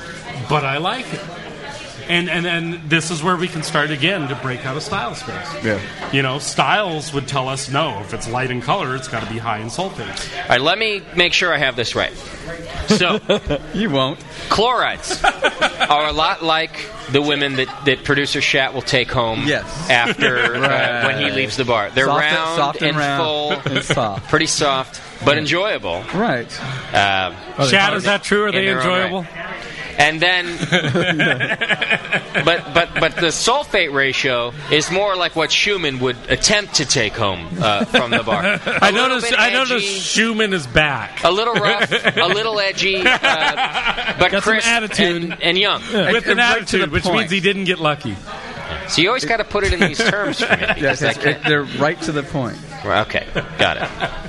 And then when you put mixed alcohol with either set, magic happened. Then the magic happened. I thought you guys were my friends. We are your friends. We just wondered where you went. Well, we were certain and we that noticed you one were- of my hostesses was missing. So you must have been So we giving started somebody making the tour. stories. Yeah. Yeah, well, the one thing you can be sure of is I'm not going to take them away for more than 2 minutes. That's true. You guys should be set. He makes You've a had good enough point. beer. You could tip them really big. And I gave her a big tip. Oh, good. have you given somebody the tour tonight, Schumann? Yeah, because there's a back room that not a lot of people know about. Yeah. And I felt obligated to show them what goes on back there. You're dedicated to this job. You know what? I do what I can for the BN. Yeah. And for humanity, really. Yeah. And for Downtown Joe's, too. Yeah. And for Downtown Joe's. Yeah. That was a service you provided. I mean, essentially, when Schumann's around, One of our bartenders would have had to have done that. it's brewery tours 24/7. It could be. Yeah. I take pride in my work, and I believe in that. Your business card, Schumann, should say Schumann with all your information, but your service is just tours. Tour guide. It doesn't matter where. House parties. You name it, I'll tour it. I will give a tour of any venue. Schumann tours. A big smiley face tours. on it. Yeah. Shoe tours. So my staff is telling me it's 12 o'clock. I hate your staff sometimes. My staff talks to me too. Look It's right weird. in front of us. It's All amazing how these things appear. Look at the end of the bar. You see how many are sitting at the end of the They're bar? stacking up. It's been 12 o'clock a couple That's of fine, times. but then this 12 o'clock marks the end of our serious discussion here on the BN. We're going on to giving away some prizes and saying goodnight. Okay, so this 12 o'clock also marks a very interesting beer. It does? This is my double IPA. Oh, Jesus. You're going to make us 12 o'clock your double IPA. I wouldn't do any. I wouldn't Why ask couldn't you you to have- do anything that I can't do. Why couldn't you have chosen your lazy summer American wheat for us to 12 o'clock? Can we please get a barf bucket up here? I'm sorry. Do you need a Bud Light? Yes, he did. You sure, Bud Light? I'll be fine. Maybe. Colin, I hope I you have to, remember Bud Light. I'm the only one who got through your 12 o'clock with you the last time around. Yeah, Colin. I Those did. guys I the got Bud through. Light. That's what I said. You and me. That was it. I dropped out like Schumann's dad. Schumann didn't even hear that joke, No, and it he was didn't. good. But Bevo hit the hell out of my arm. Never mind, Schumann. It was really good and super classy. It was good. Total compliment to you and your family. Cheers, gentlemen. Well, wait. Schumann's dad's no Tell longer us with the us. special part of the beer, and then we'll cheers. Okay, well, this is my double IPA. Yeah. And it's the last of the 21-day dry hop beers because it's pre-hoppinator. Oh, so now you don't need the 21-day dry hop now that you have that circulator. Now I know I don't- we're slamming it. He wants to get rid of it. So we can, And All right. it picked up, in the 21 days of dry hopping, it picked up a little bit of autolysis. Okay. Oh, my gosh. Oh, thanks for letting me slam that. So Okay, Justin. Yeah. Just to let you refresh your mind what autolysis is. Thank you. Remember when I forgot to clean out my conical for like 2 months? Oh, that was and bad. you and I opened it? All right. I would say... I understand now. I would say my descriptor is dried mushrooms. But the normal autolysis descriptor I get is garlic or propane. Yeah. But this one I get dried mushrooms. Burnt rubber. Burnt right. rubber, that's that hot character we've been talking about tonight. In an effort not to have dead air as we 12 o'clock, and in honor of our host that's not here, I'll play a little song for you. And also in honor of Colin's Double IPA, here's a little bit tasty for you. Drink up, folks. Cheers, everybody. Hold up your glass and enjoy a beer with us here at Downtown Joe's.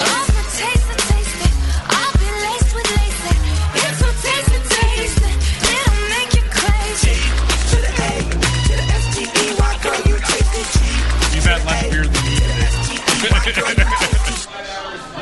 That was a good beer. It is. It's 2 got some seconds issues, of it. but it's a good beer. Well, that's 2 seconds of good beer. Little plastic flavor. Uh-oh. That same hop Little character. plastic hop flavor, doesn't it? Yeah. Is it fresh? Can we test my theory, my answer to this beer? Is it No. very fresh? It's not. 60 days old. Yeah, so maybe maybe I was just being told something that they didn't want their beer to taste plasticky. And this is from Tomahawk. Okay. Yeah, it's only when I use Tomahawk that I get that. Well, it was a very tasty beer regardless. It has that issue, though. It was a 14-second clip that I played, and I think I finished in about 10 of it. Pretty good. So, You know what I like about coming here? Not only do we get beers from the servers, but The listeners just keep bringing us beers. Like Crazy Jack is here. Crazy Jack always comes to Downtown Joe's when we and show up. He brought us beers, and we've been getting beers all day. You know what's funny about Crazy Jack? Oh, nothing. He didn't even hear me, so it's all right. You know, he comes out to Downtown Joe's when we do these because he lives close by. Yeah. And a lot of listeners come out. And a lot of our listeners haven't listened like that far back. Like, they might not know that there's a Crazy Jack. And Crazy Jack goes up and he goes, "Hey, I'm Crazy Jack." And a lot of people just look at him like, Crazy okay. Like, they don't know that he's with the BN. He's not wearing a BN shirt. They just think he's like Crazy Jack who sleeps on the corner. I'm Sane Bill, so what? Yeah, nice to meet you. Yeah. I'm Looney Pete. And then, oh, sorry, go ahead. I'm fine. Or are you going to tell the rest? I'm done. Oh, my God. And then they go, Crazy Jack. I'm the guy who did the Vinny Puppet voice. And they're going, huh? Yeah. All right, folks, so I want to thank everybody for joining us out here at Downtown Joe's. A lot of listeners came out to hang out with us. And a round of applause for you folks for coming out and doing that. It's really always nice to meet you all, and you're all very friendly. And I have gifts to give to people like JP from our wonderful listeners who've come to hang out, and that's going to be fun. And I don't even know if I want to. I'm over the blow-up doll phase of my life. No, you're not. Well, who are you kidding? You have to use lube. JP. You're right. All right. Okay, you're right. Who are you trying to kid? It's like Doc saying, I don't even like my Hummer. I don't need it. I'm over that. It's the same difference. I don't drive a Hummer to feel taller. No. Yeah. No. Doc's going to trade in his Hummer when they make a H4. That's twice the size. And, so. They make an F650 that I was looking at. Who needs that? Did you hurt your neck as you were looking up at it, or what? What is that even? To lay on the ground to look up at it? Schumann's with you. I'm sure of it. I'm just wondering if Doc ever brews big beers to make up for his height issue. Of course not. No. My big brew are just for brewing. Doc's going to brew for an upcoming Can You Brew It episode. He's going to brew Daddy's Little Helper from Rogue. I'm brewing it tomorrow. Oh, you are? Tomorrow. That's going to be exciting because it's a malt liquor. Oh, yeah. It's a craft version of a malt liquor, and Doc's going to brew it for us. He told me he's going to listen to Tupac while he brews this beer. I think he's going to. He's going to bust he out asked Chad to give him his entire CD collection. He's got a little 2-pack shacker. I heard they call him one Pac. Now. He's out. That was a white joke, ladies and gentlemen. No, actually it was a... It was a bad joke is what it was. Well, Colin, thanks for having us. Thank you for having me. It's always a pleasure. I think we're going to be back here in about a month and a half as part of our program with Downtown Joe's. We're going to go off, and we got a remote next week. We're live from the Monterey Beer Festival. If any of you are going to Monterey. We're going to be doing that. It's going to be a good time. And we're going to stay the night there. Even JP's going to stay the night there. Who's he sleeping with? We got him a cot. Yeah, who is sleeping with me? Who am I going to share a room? I think we're sleeping 2 nights there, right? Are we going on Friday? We're going 2 nights. We're going on Friday. We're going to go to, there's a reception. Then we're going to do we're going to broadcast live from the festival on Saturday. We'll stay there that night because we'll be in no condition to drive. And then we'll come home Sunday. Do they have high-speed internet there? Because I'll bring my laptop. Get some questing done. What was her name again? I'll have to check with the Econo Lodge that we're staying at. It's on the BN budget. You have to understand. At least 2 BPS. We're at like the ghetto version of a Monterey hotel. I like this. The Vinny Puppet just showed up with Chad. He's on his shoulder. It's like a fucking parrot. And he does look. You guys don't quit it. His mouth doesn't move when the Vinny Puppet talks. Anybody ever notice that? The Vinny Puppet's out of material. That's because he's a ventriloquist backwards. The Vinny Puppet's out of material just molests people. Crazy Jack is actually the one with the hand up his ass. And He's hand up the wrong thing. Yeah. Chad's mouth sure moved, though. Yeah. This is creeping Bevo out. Yeah. I love seeing our We don't know where that here. puppet's been. It's a good It's time. on Jack's van. What are you talking about? I feel dirty. So before we go, I just want to say, Justin. Yes. Please, everyone, think about the kinds of balances you can strike in a beer. Yeah. And find them on your own and teach us. Because there's lots of balances. I, in a few minutes, was able to come up with 7 that I think about a lot. There's got to be at least 40 or 50. Yeah, give us your, because you have kind of a hard set amount of rules for your beers. So give us your hard set balance rules. You know, the ones that crossed my mind when we were talking about show ideas were malt to bitter balance. Carbonation to mouthfeel was Doc's Edition, which to me ranks number 2. Okay. I do it so often. That's why we keep you around, Doc. Much grass. I do it so often it didn't even cross my mind that it was a choice. Yeah. Sulfate to chloride ratio, which we got to talk about. Alcohol to middle hop, which is a weird one. Yeah. I really like the balancing. If you're increasing alcohol, add more 30-minute addition hops. Bitter to dry hop. If you're getting a lot of bitterness, you can add dry hops, and it doesn't seem as bitter. And that's because you're extracting esters from the dry hops. Okay. Which are sweet. Wiener to aroma. Middle hop to aroma hop. Oh. If you want to get hops that are beers that smell really aromatic, you can add more middle hops and it'll accentuate the aroma hops. But if you don't back it up, you're not going to have the balance. So you got this great smelling beer, and it's like, great. Yeah, but there's no nothing flavor. Nothing after. And this wonderful beer I got to taste tonight that was really dry, really had a really good malt bitter balance, but it didn't have any middle hop. And there was nothing to back up the great smell, and then the beautiful smells, and it was kind of like you get her clothes off and you're disappointed. And then we get into this whole bigger issue. We've talked about 2-point balances, which are really simple. There's a bigger one. You see these 5-point spider diagrams for hops. I've never seen those. When you say you see those, I've never seen those. You see them for Scotch a lot. It looks like a round circle. Or for coffee, too. The round circle, and they have the different kinds of flavors all around the outside. Okay. And how far up it goes on each one. So they look like... That's sort of a balance factor. Yeah. It is, but in a big 2-dimensional kind of way, not in the 1-dimensional kind of way we've been talking about. So one of the balances that I try to do is spicy hop to floral hop to citrus hop. Okay. So if I'm tasting a beer, it's like, well, this is really nice and floral, but I'd like it a little bit more citrus. I think it would build this brand. Or I want it a little bit more spicy. I think it would define this brand. That's one of the other ones I do. Those are the ones that came off the top of my head. But listening to Vinny and Tommy talk, and JP, and me, don't forget me, and JP, because JP's the fountain of information. Yeah. What we do find is that everywhere. There's at least 40 or 50 ways we can try to balance beer. Yeah. And what that means is we don't have to subtract things if there's a flavor we don't like. We can add things and build bigger beers. Right. But we can make smaller beers by subtracting 2 things.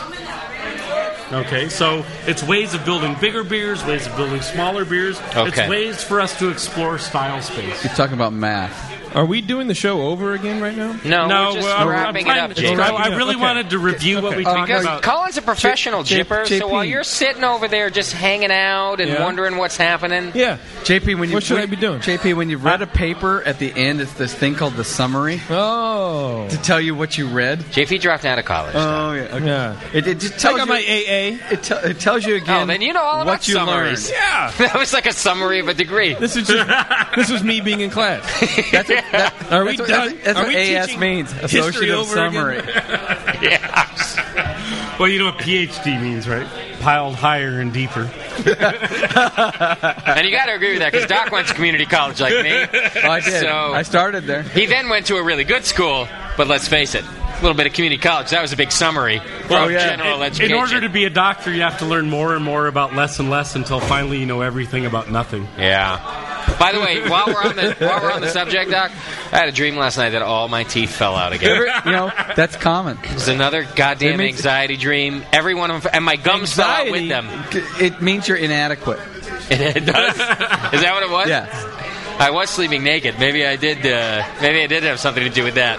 Freud would say it's your fears.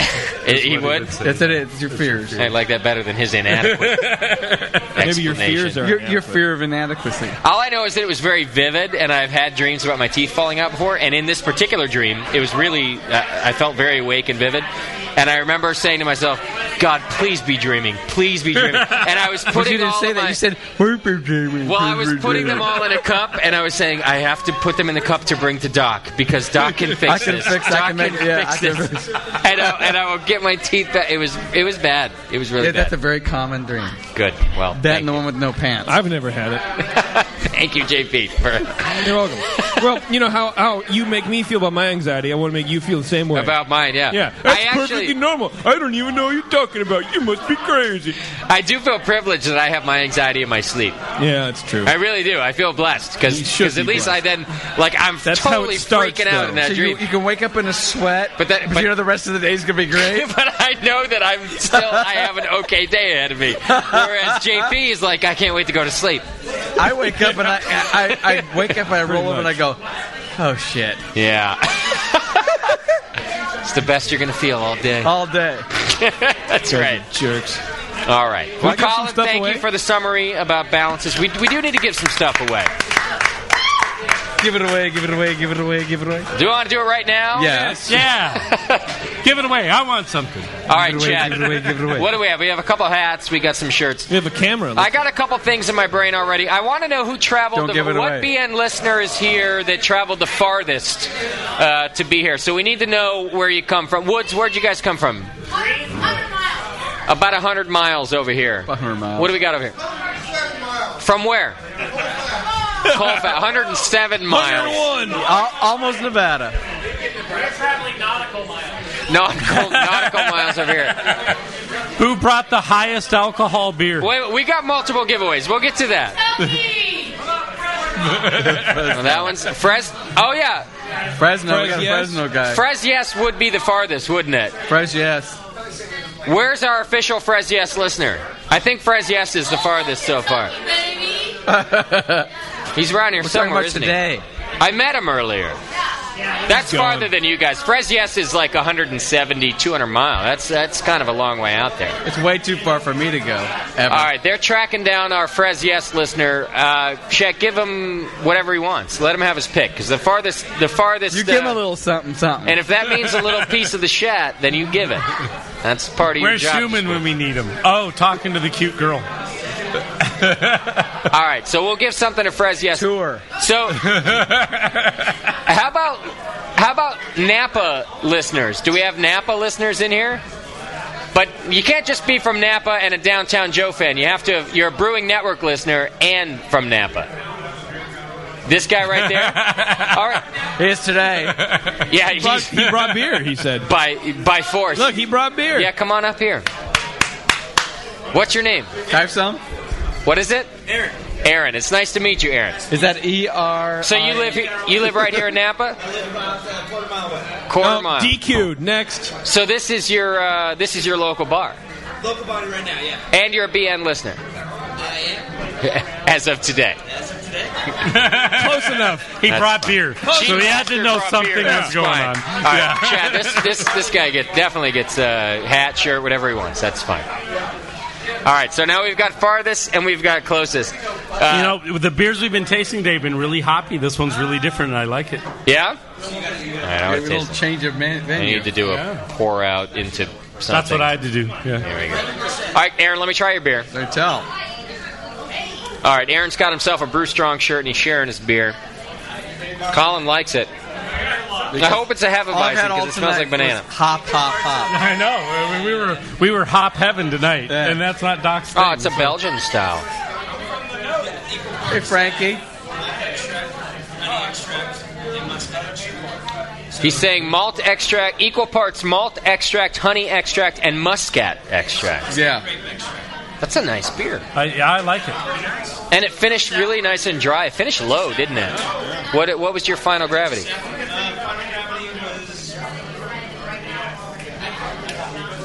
I'm guessing it's around... Okay. We got our Frez Yes listener. It says way low. By the way. All right, Frez Yes gets a hat. Nice. Very nice. You let him choose, right, Chad? You let him get whatever he wanted because he traveled the farthest. It's Frank, You right? could have had a little. Yeah. Andy lives in Fres. Yes, My that's brother true. Frank traveled quite a while. Aaron gave us his beer. He's got himself a T-shirt. All right, I'm going to give out a prize. There's no contest right here. It's been a busy night here at Downtown Joe's. A lot of things happening, a lot of noise, a lot of partying going on. But there's a guy in the room who not only wore like most of his gear, he had the shirt and the hat, but I try to pay attention to what's going on. Corner of my eye, whatever I got to do. The one guy who actually listened the whole time to try to learn from Colin the Crazy Man Kaminsky. This guy right here in the camel hat. That's that damn right. Right here. Yeah, I saw that too. Every once in a while I would look out, and everybody's having their own little thing going, and it got worse and worse as the show went on. He came for the show. No, he came for the show. He was like watching. And I met the gentleman earlier. I apologize. What's your name? Film Lab Rat. Phil. A Film Lab Rat. That's right. Film Lab Rat. He's a big member of our forum. Hey. Hangs out all the time. And he come out. You've been hanging out the whole show. You've been listening the whole show, which, by the way, is nobody does that. Nobody does that. I've been trying real hard. I don't know if you've been paying attention, but JP doesn't listen to like a fraction of the show. I know, but he was having fun. Are we doing a show? Have we started yet? He was doing that. And then Film Lab also, he's got the hat, he's got the shirt. And I came up to him and I said, "You wore all your gear." And he said, "No, I didn't. I don't have 4 heads or 4 shorts." He's got a whole bunch of gear at home. So anything he wants, Chad. We got glasses over there. Give him a couple of BN glasses. I kept looking over there, and give some everybody glasses is for some mayhem shirts. out there, and he's still watching. Focused and on the still program. listening. So, hardcore BN listener of the week, guy that we appreciate, just coming out and didn't you give a shit about what we had to say?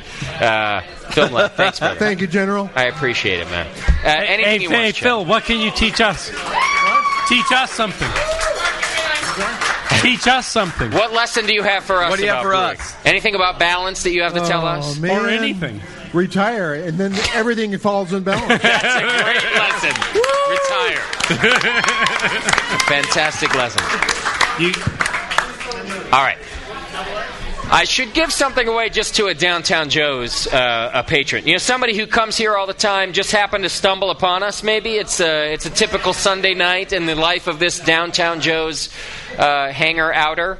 Is there somebody here who's at the bar and is pretty annoyed at the fact that we're disturbing your peaceful night at Downtown Joe's? Your Sunday night. No, wait. All the BN listeners raise their 55 hand. hands just raised at the bar. This gentleman, however, is not a BN listener. But a Downtown Joe's patron. But a very good friend and a fellow drinker. Whose night that we've ruined by disturbing his peace and quiet at the Downtown Joe's. This is the prize I want to get. Actually, a very cute young lady suckered him into coming down to have a good time. I see. Well, that doesn't count. I think he says a whole different prize winning. We don't have to. Hopefully. My T-shirt's going to be a big waste of time. Okay, so we need to give her a prize. Then. Unless it's used for cleanup or something. I think we need to give her a prize. We should give her a prize. We should give her a prize. But I don't have any. We give her a glass. How about a pint glass? I don't have any ladies' clothing. I have a pint glass. Give her a pint glass. Come on, you have ladies' clothing. I know you. But it's all the dry cleaner. Saving up for it's probably later. right under your T-shirt. But I'm wearing it all. Yeah, exactly. It's under your T-shirt. Somebody way at the end of the bar who can just barely hear my voice, and they've come to hang out at Downtown Joe's, and we're just the annoying guys in the corner. Yeah, we're so annoying that they don't even hear nor raise their hand. She's looking at us now for a prize. Look, she's looking now. Is there one person that would raise their hand for a gift? She's drinking the Cosmo down it's there. It's a free the shirt. Cosmo. It's a free glass. Come on down. Give it to the Cosmo girl. She gets a shirt, even though she's not paying attention. Law really needs a shirt. Yeah, Law can have a shirt, but all we have is dude shirts. If you'd like a dude shirt, Law. Or a hat. You already have a hat. Law's got a hat. Law wants a tattoo. You give her a tattoo. Well, we got to go down to the parlor and get a tattoo. No. We'll call Donovan. He'll be right here. Get that taken care of. Chat, what else do we have to give away? Good sir. Are we out of it? A couple more hats? A couple hats. 15 minutes with JP. Can I? Oh, yeah. Can I win that myself? No, we're auctioning off the You have time enough with of that JP. yourself every we're day. do that off here. Can I say Wood wore his Drunk of the Week medal? Let me see. Yes, I saw Oh, that. drunk of the week. Yes, he did. Wait a minute now. Yes, he did. He wore the drunk of the week medal. I saw that. Don't you have a drunk of the week medal too, Kim? Did it not arrive, or you're just not wearing it? That's weak. Kim Wood's weak. She says it's in her purse. We should take it away from her. But give that to We Wood need to give her some shots of tequila. Wood gets Get her that glass. back up to the drunk of the week level. Kim's not allowed to drink out of that glass. She is not allowed to drink out of that glass. No matter where you put it. Because she was afraid, she was ashamed of her drunk of the week medal. People have worked now hard she's for got this. it on. She's kissing it for us. No, it's too late. It's too late. No, she's licking it. Now it's not too late. Doc's right. Not too late. Now it's too early, if you know what I mean. She can drink out of the glass. It's Does okay. Kim need a tour of Downtown Joe's? Is the question. Oh, the puppet just attacked her. All right, Kim, because she's appreciated her medal finally, she wins a tour from Schumann. Schumann's going to give her the tour of the brewery and the fermentation room. And the storage tanks. And the storage tanks, that's right. Especially the storage Schumann's tank. trophy room. Schumann's trophy. And then finally out at the taps. Yes. So She you already- just won a tour. She asked me for a hamburger. She wants a hamburger. Oh my God! Believe me when Do you I know tell what you're asking you for? do not want to see that. Oh, it's a hamburger like you've never seen. I can't allow the hamburger. I have to put the kibosh on the hamburger. Remember that movie Ghoulies, when the little ghoulies were born? That's what the hamburger looks like. Is it okay? worse than the goat head in It's close. It's very close, yes. It was just why I'm putting the kibosh on it for your sake. See, here's what happened. Colin is a very generous and fun-loving guy. And at this point in the night, he would pretty much allow me to do whatever I want. I'm looking out for a brother, and I'm putting the kibosh on the hamburger. There will be no hamburger. This close to the hamburger. I got to do that. Yeah. So typically, though, we like to give out a drunk of the week, and one of the luxuries we have on the show is that we generally have a phone line so people can call in from the East Coast. They've been drinking since 5 p.m. You name it, but we don't have phone lines here. I'm not accepting it this year. Doc? I'm not accepting it. You know what, Doc? I'm going to tell you something. What's that? I was going to commend you tonight on your clarity of speech. Thank you. Thank you very much. Well, Justin, you know what? I love you. Yeah. Colin wants his medal. Colin is looking forward to his medal. I saw You're this just coming. the greatest guy I've ever met. Yeah, I love it. Great. Doc, here's what I know about you. I know that you've got a little buzz going on because I know you. Yeah. But you must be practicing your speech because you're very clear tonight. Quite articulate, aren't I? You are very articulate. Have you been sitting at home in the mirror going, onomatopoeia, onomatopoeia? Yes, I have. All the way up. Actually, he's been saying the big black bug bled black blood. Is that what you've been doing? Seven slippery swans swam seashells by the seashore. The sheet I slit. The slit I sheet.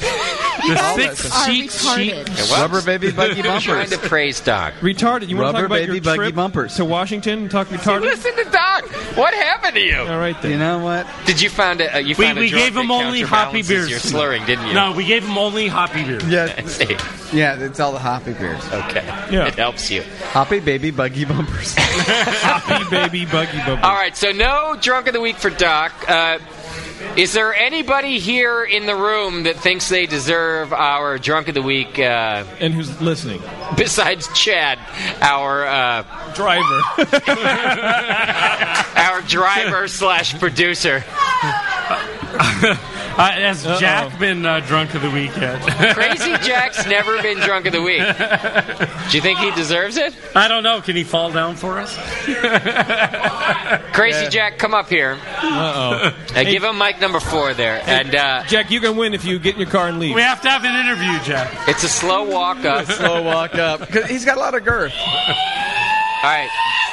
Jack, listen closely. I want you to say, she sells seashells by the seashore. She does what? He's close. He's getting there. Give it a shot. What? She felled. Can't fake it. By. You know what? Where was that again? Yeah. The seashell. Oh, I know. By the shore. Oh, he's a trisomy. Which is what? Downs. Is that what? What are you saying, Doc? Let's get a chromosome He definitely count gets on crazy you. jagged. A chromosome count? Yeah. I don't have any chromosomes. Triple I left 21. them at home. You got triple 21 going. The problem with this competition is that I almost always count on one of our brewcasters to get. Here's what happens: we all go out and everybody goes, "I'm ready to. We're going to help out. We're going to do." All I don't give a and fuck. inevitably, at least two of you end I up don't care totally about it. Hammered. I want to be here. But you've all done wonderful. Oh, come on tonight. now! I've been here since 2:00. And so now I have to give it. to someone I don't care what you're saying. Okay, whoa. He gets it. Whoa. So I've been. There's no sitting horses here. No, I think Colin gets it. No, I've been hanging out here for You have? 2:00 this afternoon. So have I. What you All been right. doing? Okay, and the person that I've noticed drinking the most beer between 2:00 and now, is Justin. I think Justin I've had a few deserves beers. the drunk of the week. In your face. But have I earned it? I mean, do I have I performed like a drunk of the week? No. Do we need to get you shots of tequila? It might take that to get me to the point where I deserve it. Actually, the last time you were here, you deserved it more. However. Oh, yeah. Oh, our anniversary party? Yeah, we went off air and then just But did you're music way the rest too of the night. professional. I got hammered. Of course. Yeah. Me too. Yeah, I kept telling you, you know what? I thought you were trying to be a radio star, but you're trying to be a rock star. It's true. You did say that to me. You go, now I realize what you really want to do. It's true. This whole radio thing's just a side. You know, I settled for this. If I could be a rock star, forget about it. I'd make a bad one, though. It'd be all drugs and vaginas. You know what? You'd be down in about 6 months. Yeah. But boy, what a fun 6 months, huh? I'll take Drunk of the Week, but if I earned it, I want someone to earn it. If I earn Drunk of the Week, I mean, Colin's the master. No, Colin's it. You think Colin's Drunk of the Week? Oh, yeah. If you're sitting at a table and you don't know who Drunk of the Week is, it's probably you. Is that the rule that we're applying right now? I don't know. I mean, I just want the badge to hang. No, in the I've brewery, actually you watched. He's ramped up. Give like it to a pro. Colin. Give it to Colin. He's ramped up slowly like a pro, and he worked it right to the end. Three-quarters of the way what in, do you mean he was to the slurring. end? I still have 3 beers in front of me. You do? 3/4 of the way through, he was started to slur. And he talked me into slamming, too. That's true. Did we bring one? I'll give him that. Did we bring one? On top of it. Did we bring one, or are we just trying to give away something? We just got more to give away. Well, we have to give away a Drunk of the Week. It No, happens that's every true. week. I just want to know if we have one so we can take his picture with it. I'll have to. We'll have to deliver his. We can maybe borrow Kim's, since she doesn't like to Kim? wear hers. Yeah, she hates hers. We could just give it to Colin. She got your medal for a little Since she's while. not proud of hers. Put it on him, take a picture, we'll get right back. All right, Colin Kaminsky, Drunk of the Week, ladies and gentlemen. There you go. I do, however. And Kim did give me yours. Thank you, I Kim. do, however, appreciate the nomination, Colin. We'll get you next Maybe time. I could be your vice president. We could do that. Dirty now. All right. Anything else to give away, Shat, the producer? We got There 2 he is. hats here still. A couple things to give away. Just throw them out. Which hat are you wearing tonight? All right. Who wants There's a hat? more glasses. Hat. Got more? Just give them away. We'll just throw them out. Here, Schumann, give that away to someone who has bigger pecs than you. The guy in the Bruce Strong shirt right there. Who Nobody has bigger pecs than Bruce Strong. Give it to my man in the Bruce Strong shirt right Nice. there. Absolutely. Wing it to him. I actually met the guy behind him in the Bruce Strong shirt. Well, that guy works too. That's fine too. It all works. I got to be a guest on Bruce Strong once. It was wonderful. Yeah, it's a good show. Were you stronger? New program that we do here, and Colin's always great on it. All right, folks, that's going to do it for us. Next week, we're live at the Monterey Beer Festival. Come on out and join us. Otherwise, we'll bring it to you. If I can't get actually the signal live on the Saturday, which is when the festival is, we'll be replaying it for the Sunday show. Colin, as always, I really appreciate you having us out here. And the beer and the hospitality. Your staff for has real. got to be the best staff in brewing. I appreciate It's that. always our pleasure to have you. Thanks, man. They're really great to us. They took good care of not only us up here on stage, but our whole crew. Your staff's just been wonderful. Please tip the Downtown Joe staff. They've been great to... they were told, listen, the Brewing Network's coming in here. Make sure you take care of these people. And I think they've done a great job. So please help out the Downtown Joe staff. They did a great job. Round of applause for them. To the BN Army who showed up, you guys rock. Always love to see you guys out here. We'll be back in about, I don't know, it's 6 or 8 weeks. Colin and I are still figuring out the date, but we'll be back again. Doc, go ahead. I was thinking before Burning Man, right? We'll be back before Burning Man, yes. Because after Burning Man, we're a big mess. The staff is telling me it's 12 o'clock, Justin. Bring it. I'm ready. The show's over now. Yeah. My Jerk of the Week action happens when the show's over. I brought a DD. I don't have to work in the morning. You know, I've seen you wind down. You wind down like a rock JP star. did That's what happened. Hey, see, the show, forget about it. It's the wind down that you got to stick around for. Just pointed out, JP didn't get his gift. No, come on. You sons of bitches. Oh, no. Wait, is this like the elephant? I can only imagine. Yeah. All right, thanks. That's all you get to see. Yeah. Thanks. That's the JP gift. Great. I handed it to him on the slide, just like I would do in the Oakland corner during NHC. I didn't get to see it. I'm pretty sure it was a condom. I heard it crackle. I think it was cellophane wrapped. Yeah, now I know how all my ex-girlfriends felt. Really underwhelmed. The same thing. Like I said, JP, you will be able to fly when you enjoy your gift. It's ribbed. When you enjoy your gift. Start tonight. Yeah. I hope there's suppositories. Bevo, I don't thanks swallow for pills. coming out here, taking time out of your Sunday church day. I slept through church this morning. You did? I did. Ew. God will strike you down. Yeah. Sorry, my alarm clock fit. And everybody who makes it happen, Schumann, you did a bunch of live sound for us. I really appreciate it. Got the whole sound working right for us. Hey, Schumann, you did a great job. Thank you. Shat, the producer, as always, is the backbone that makes the show happen. He drove us here. He set up Go the gig. Shat. Looks like Captain Ahab. And just for the record, Chad did teach me how to brew yesterday. And he taught Bevo how to brew. Yeah. That's what you call it. You can't get better than that. So thank you to Shat, the producer. Colin Kaminsky, as always, I love seeing you. I love hanging out with you. Downtown Joe's. You guys are great. Go to downtownjoes.com. You can learn everything you need to know about Colin and the brewery. And we'll see you guys next time. Thanks, everybody.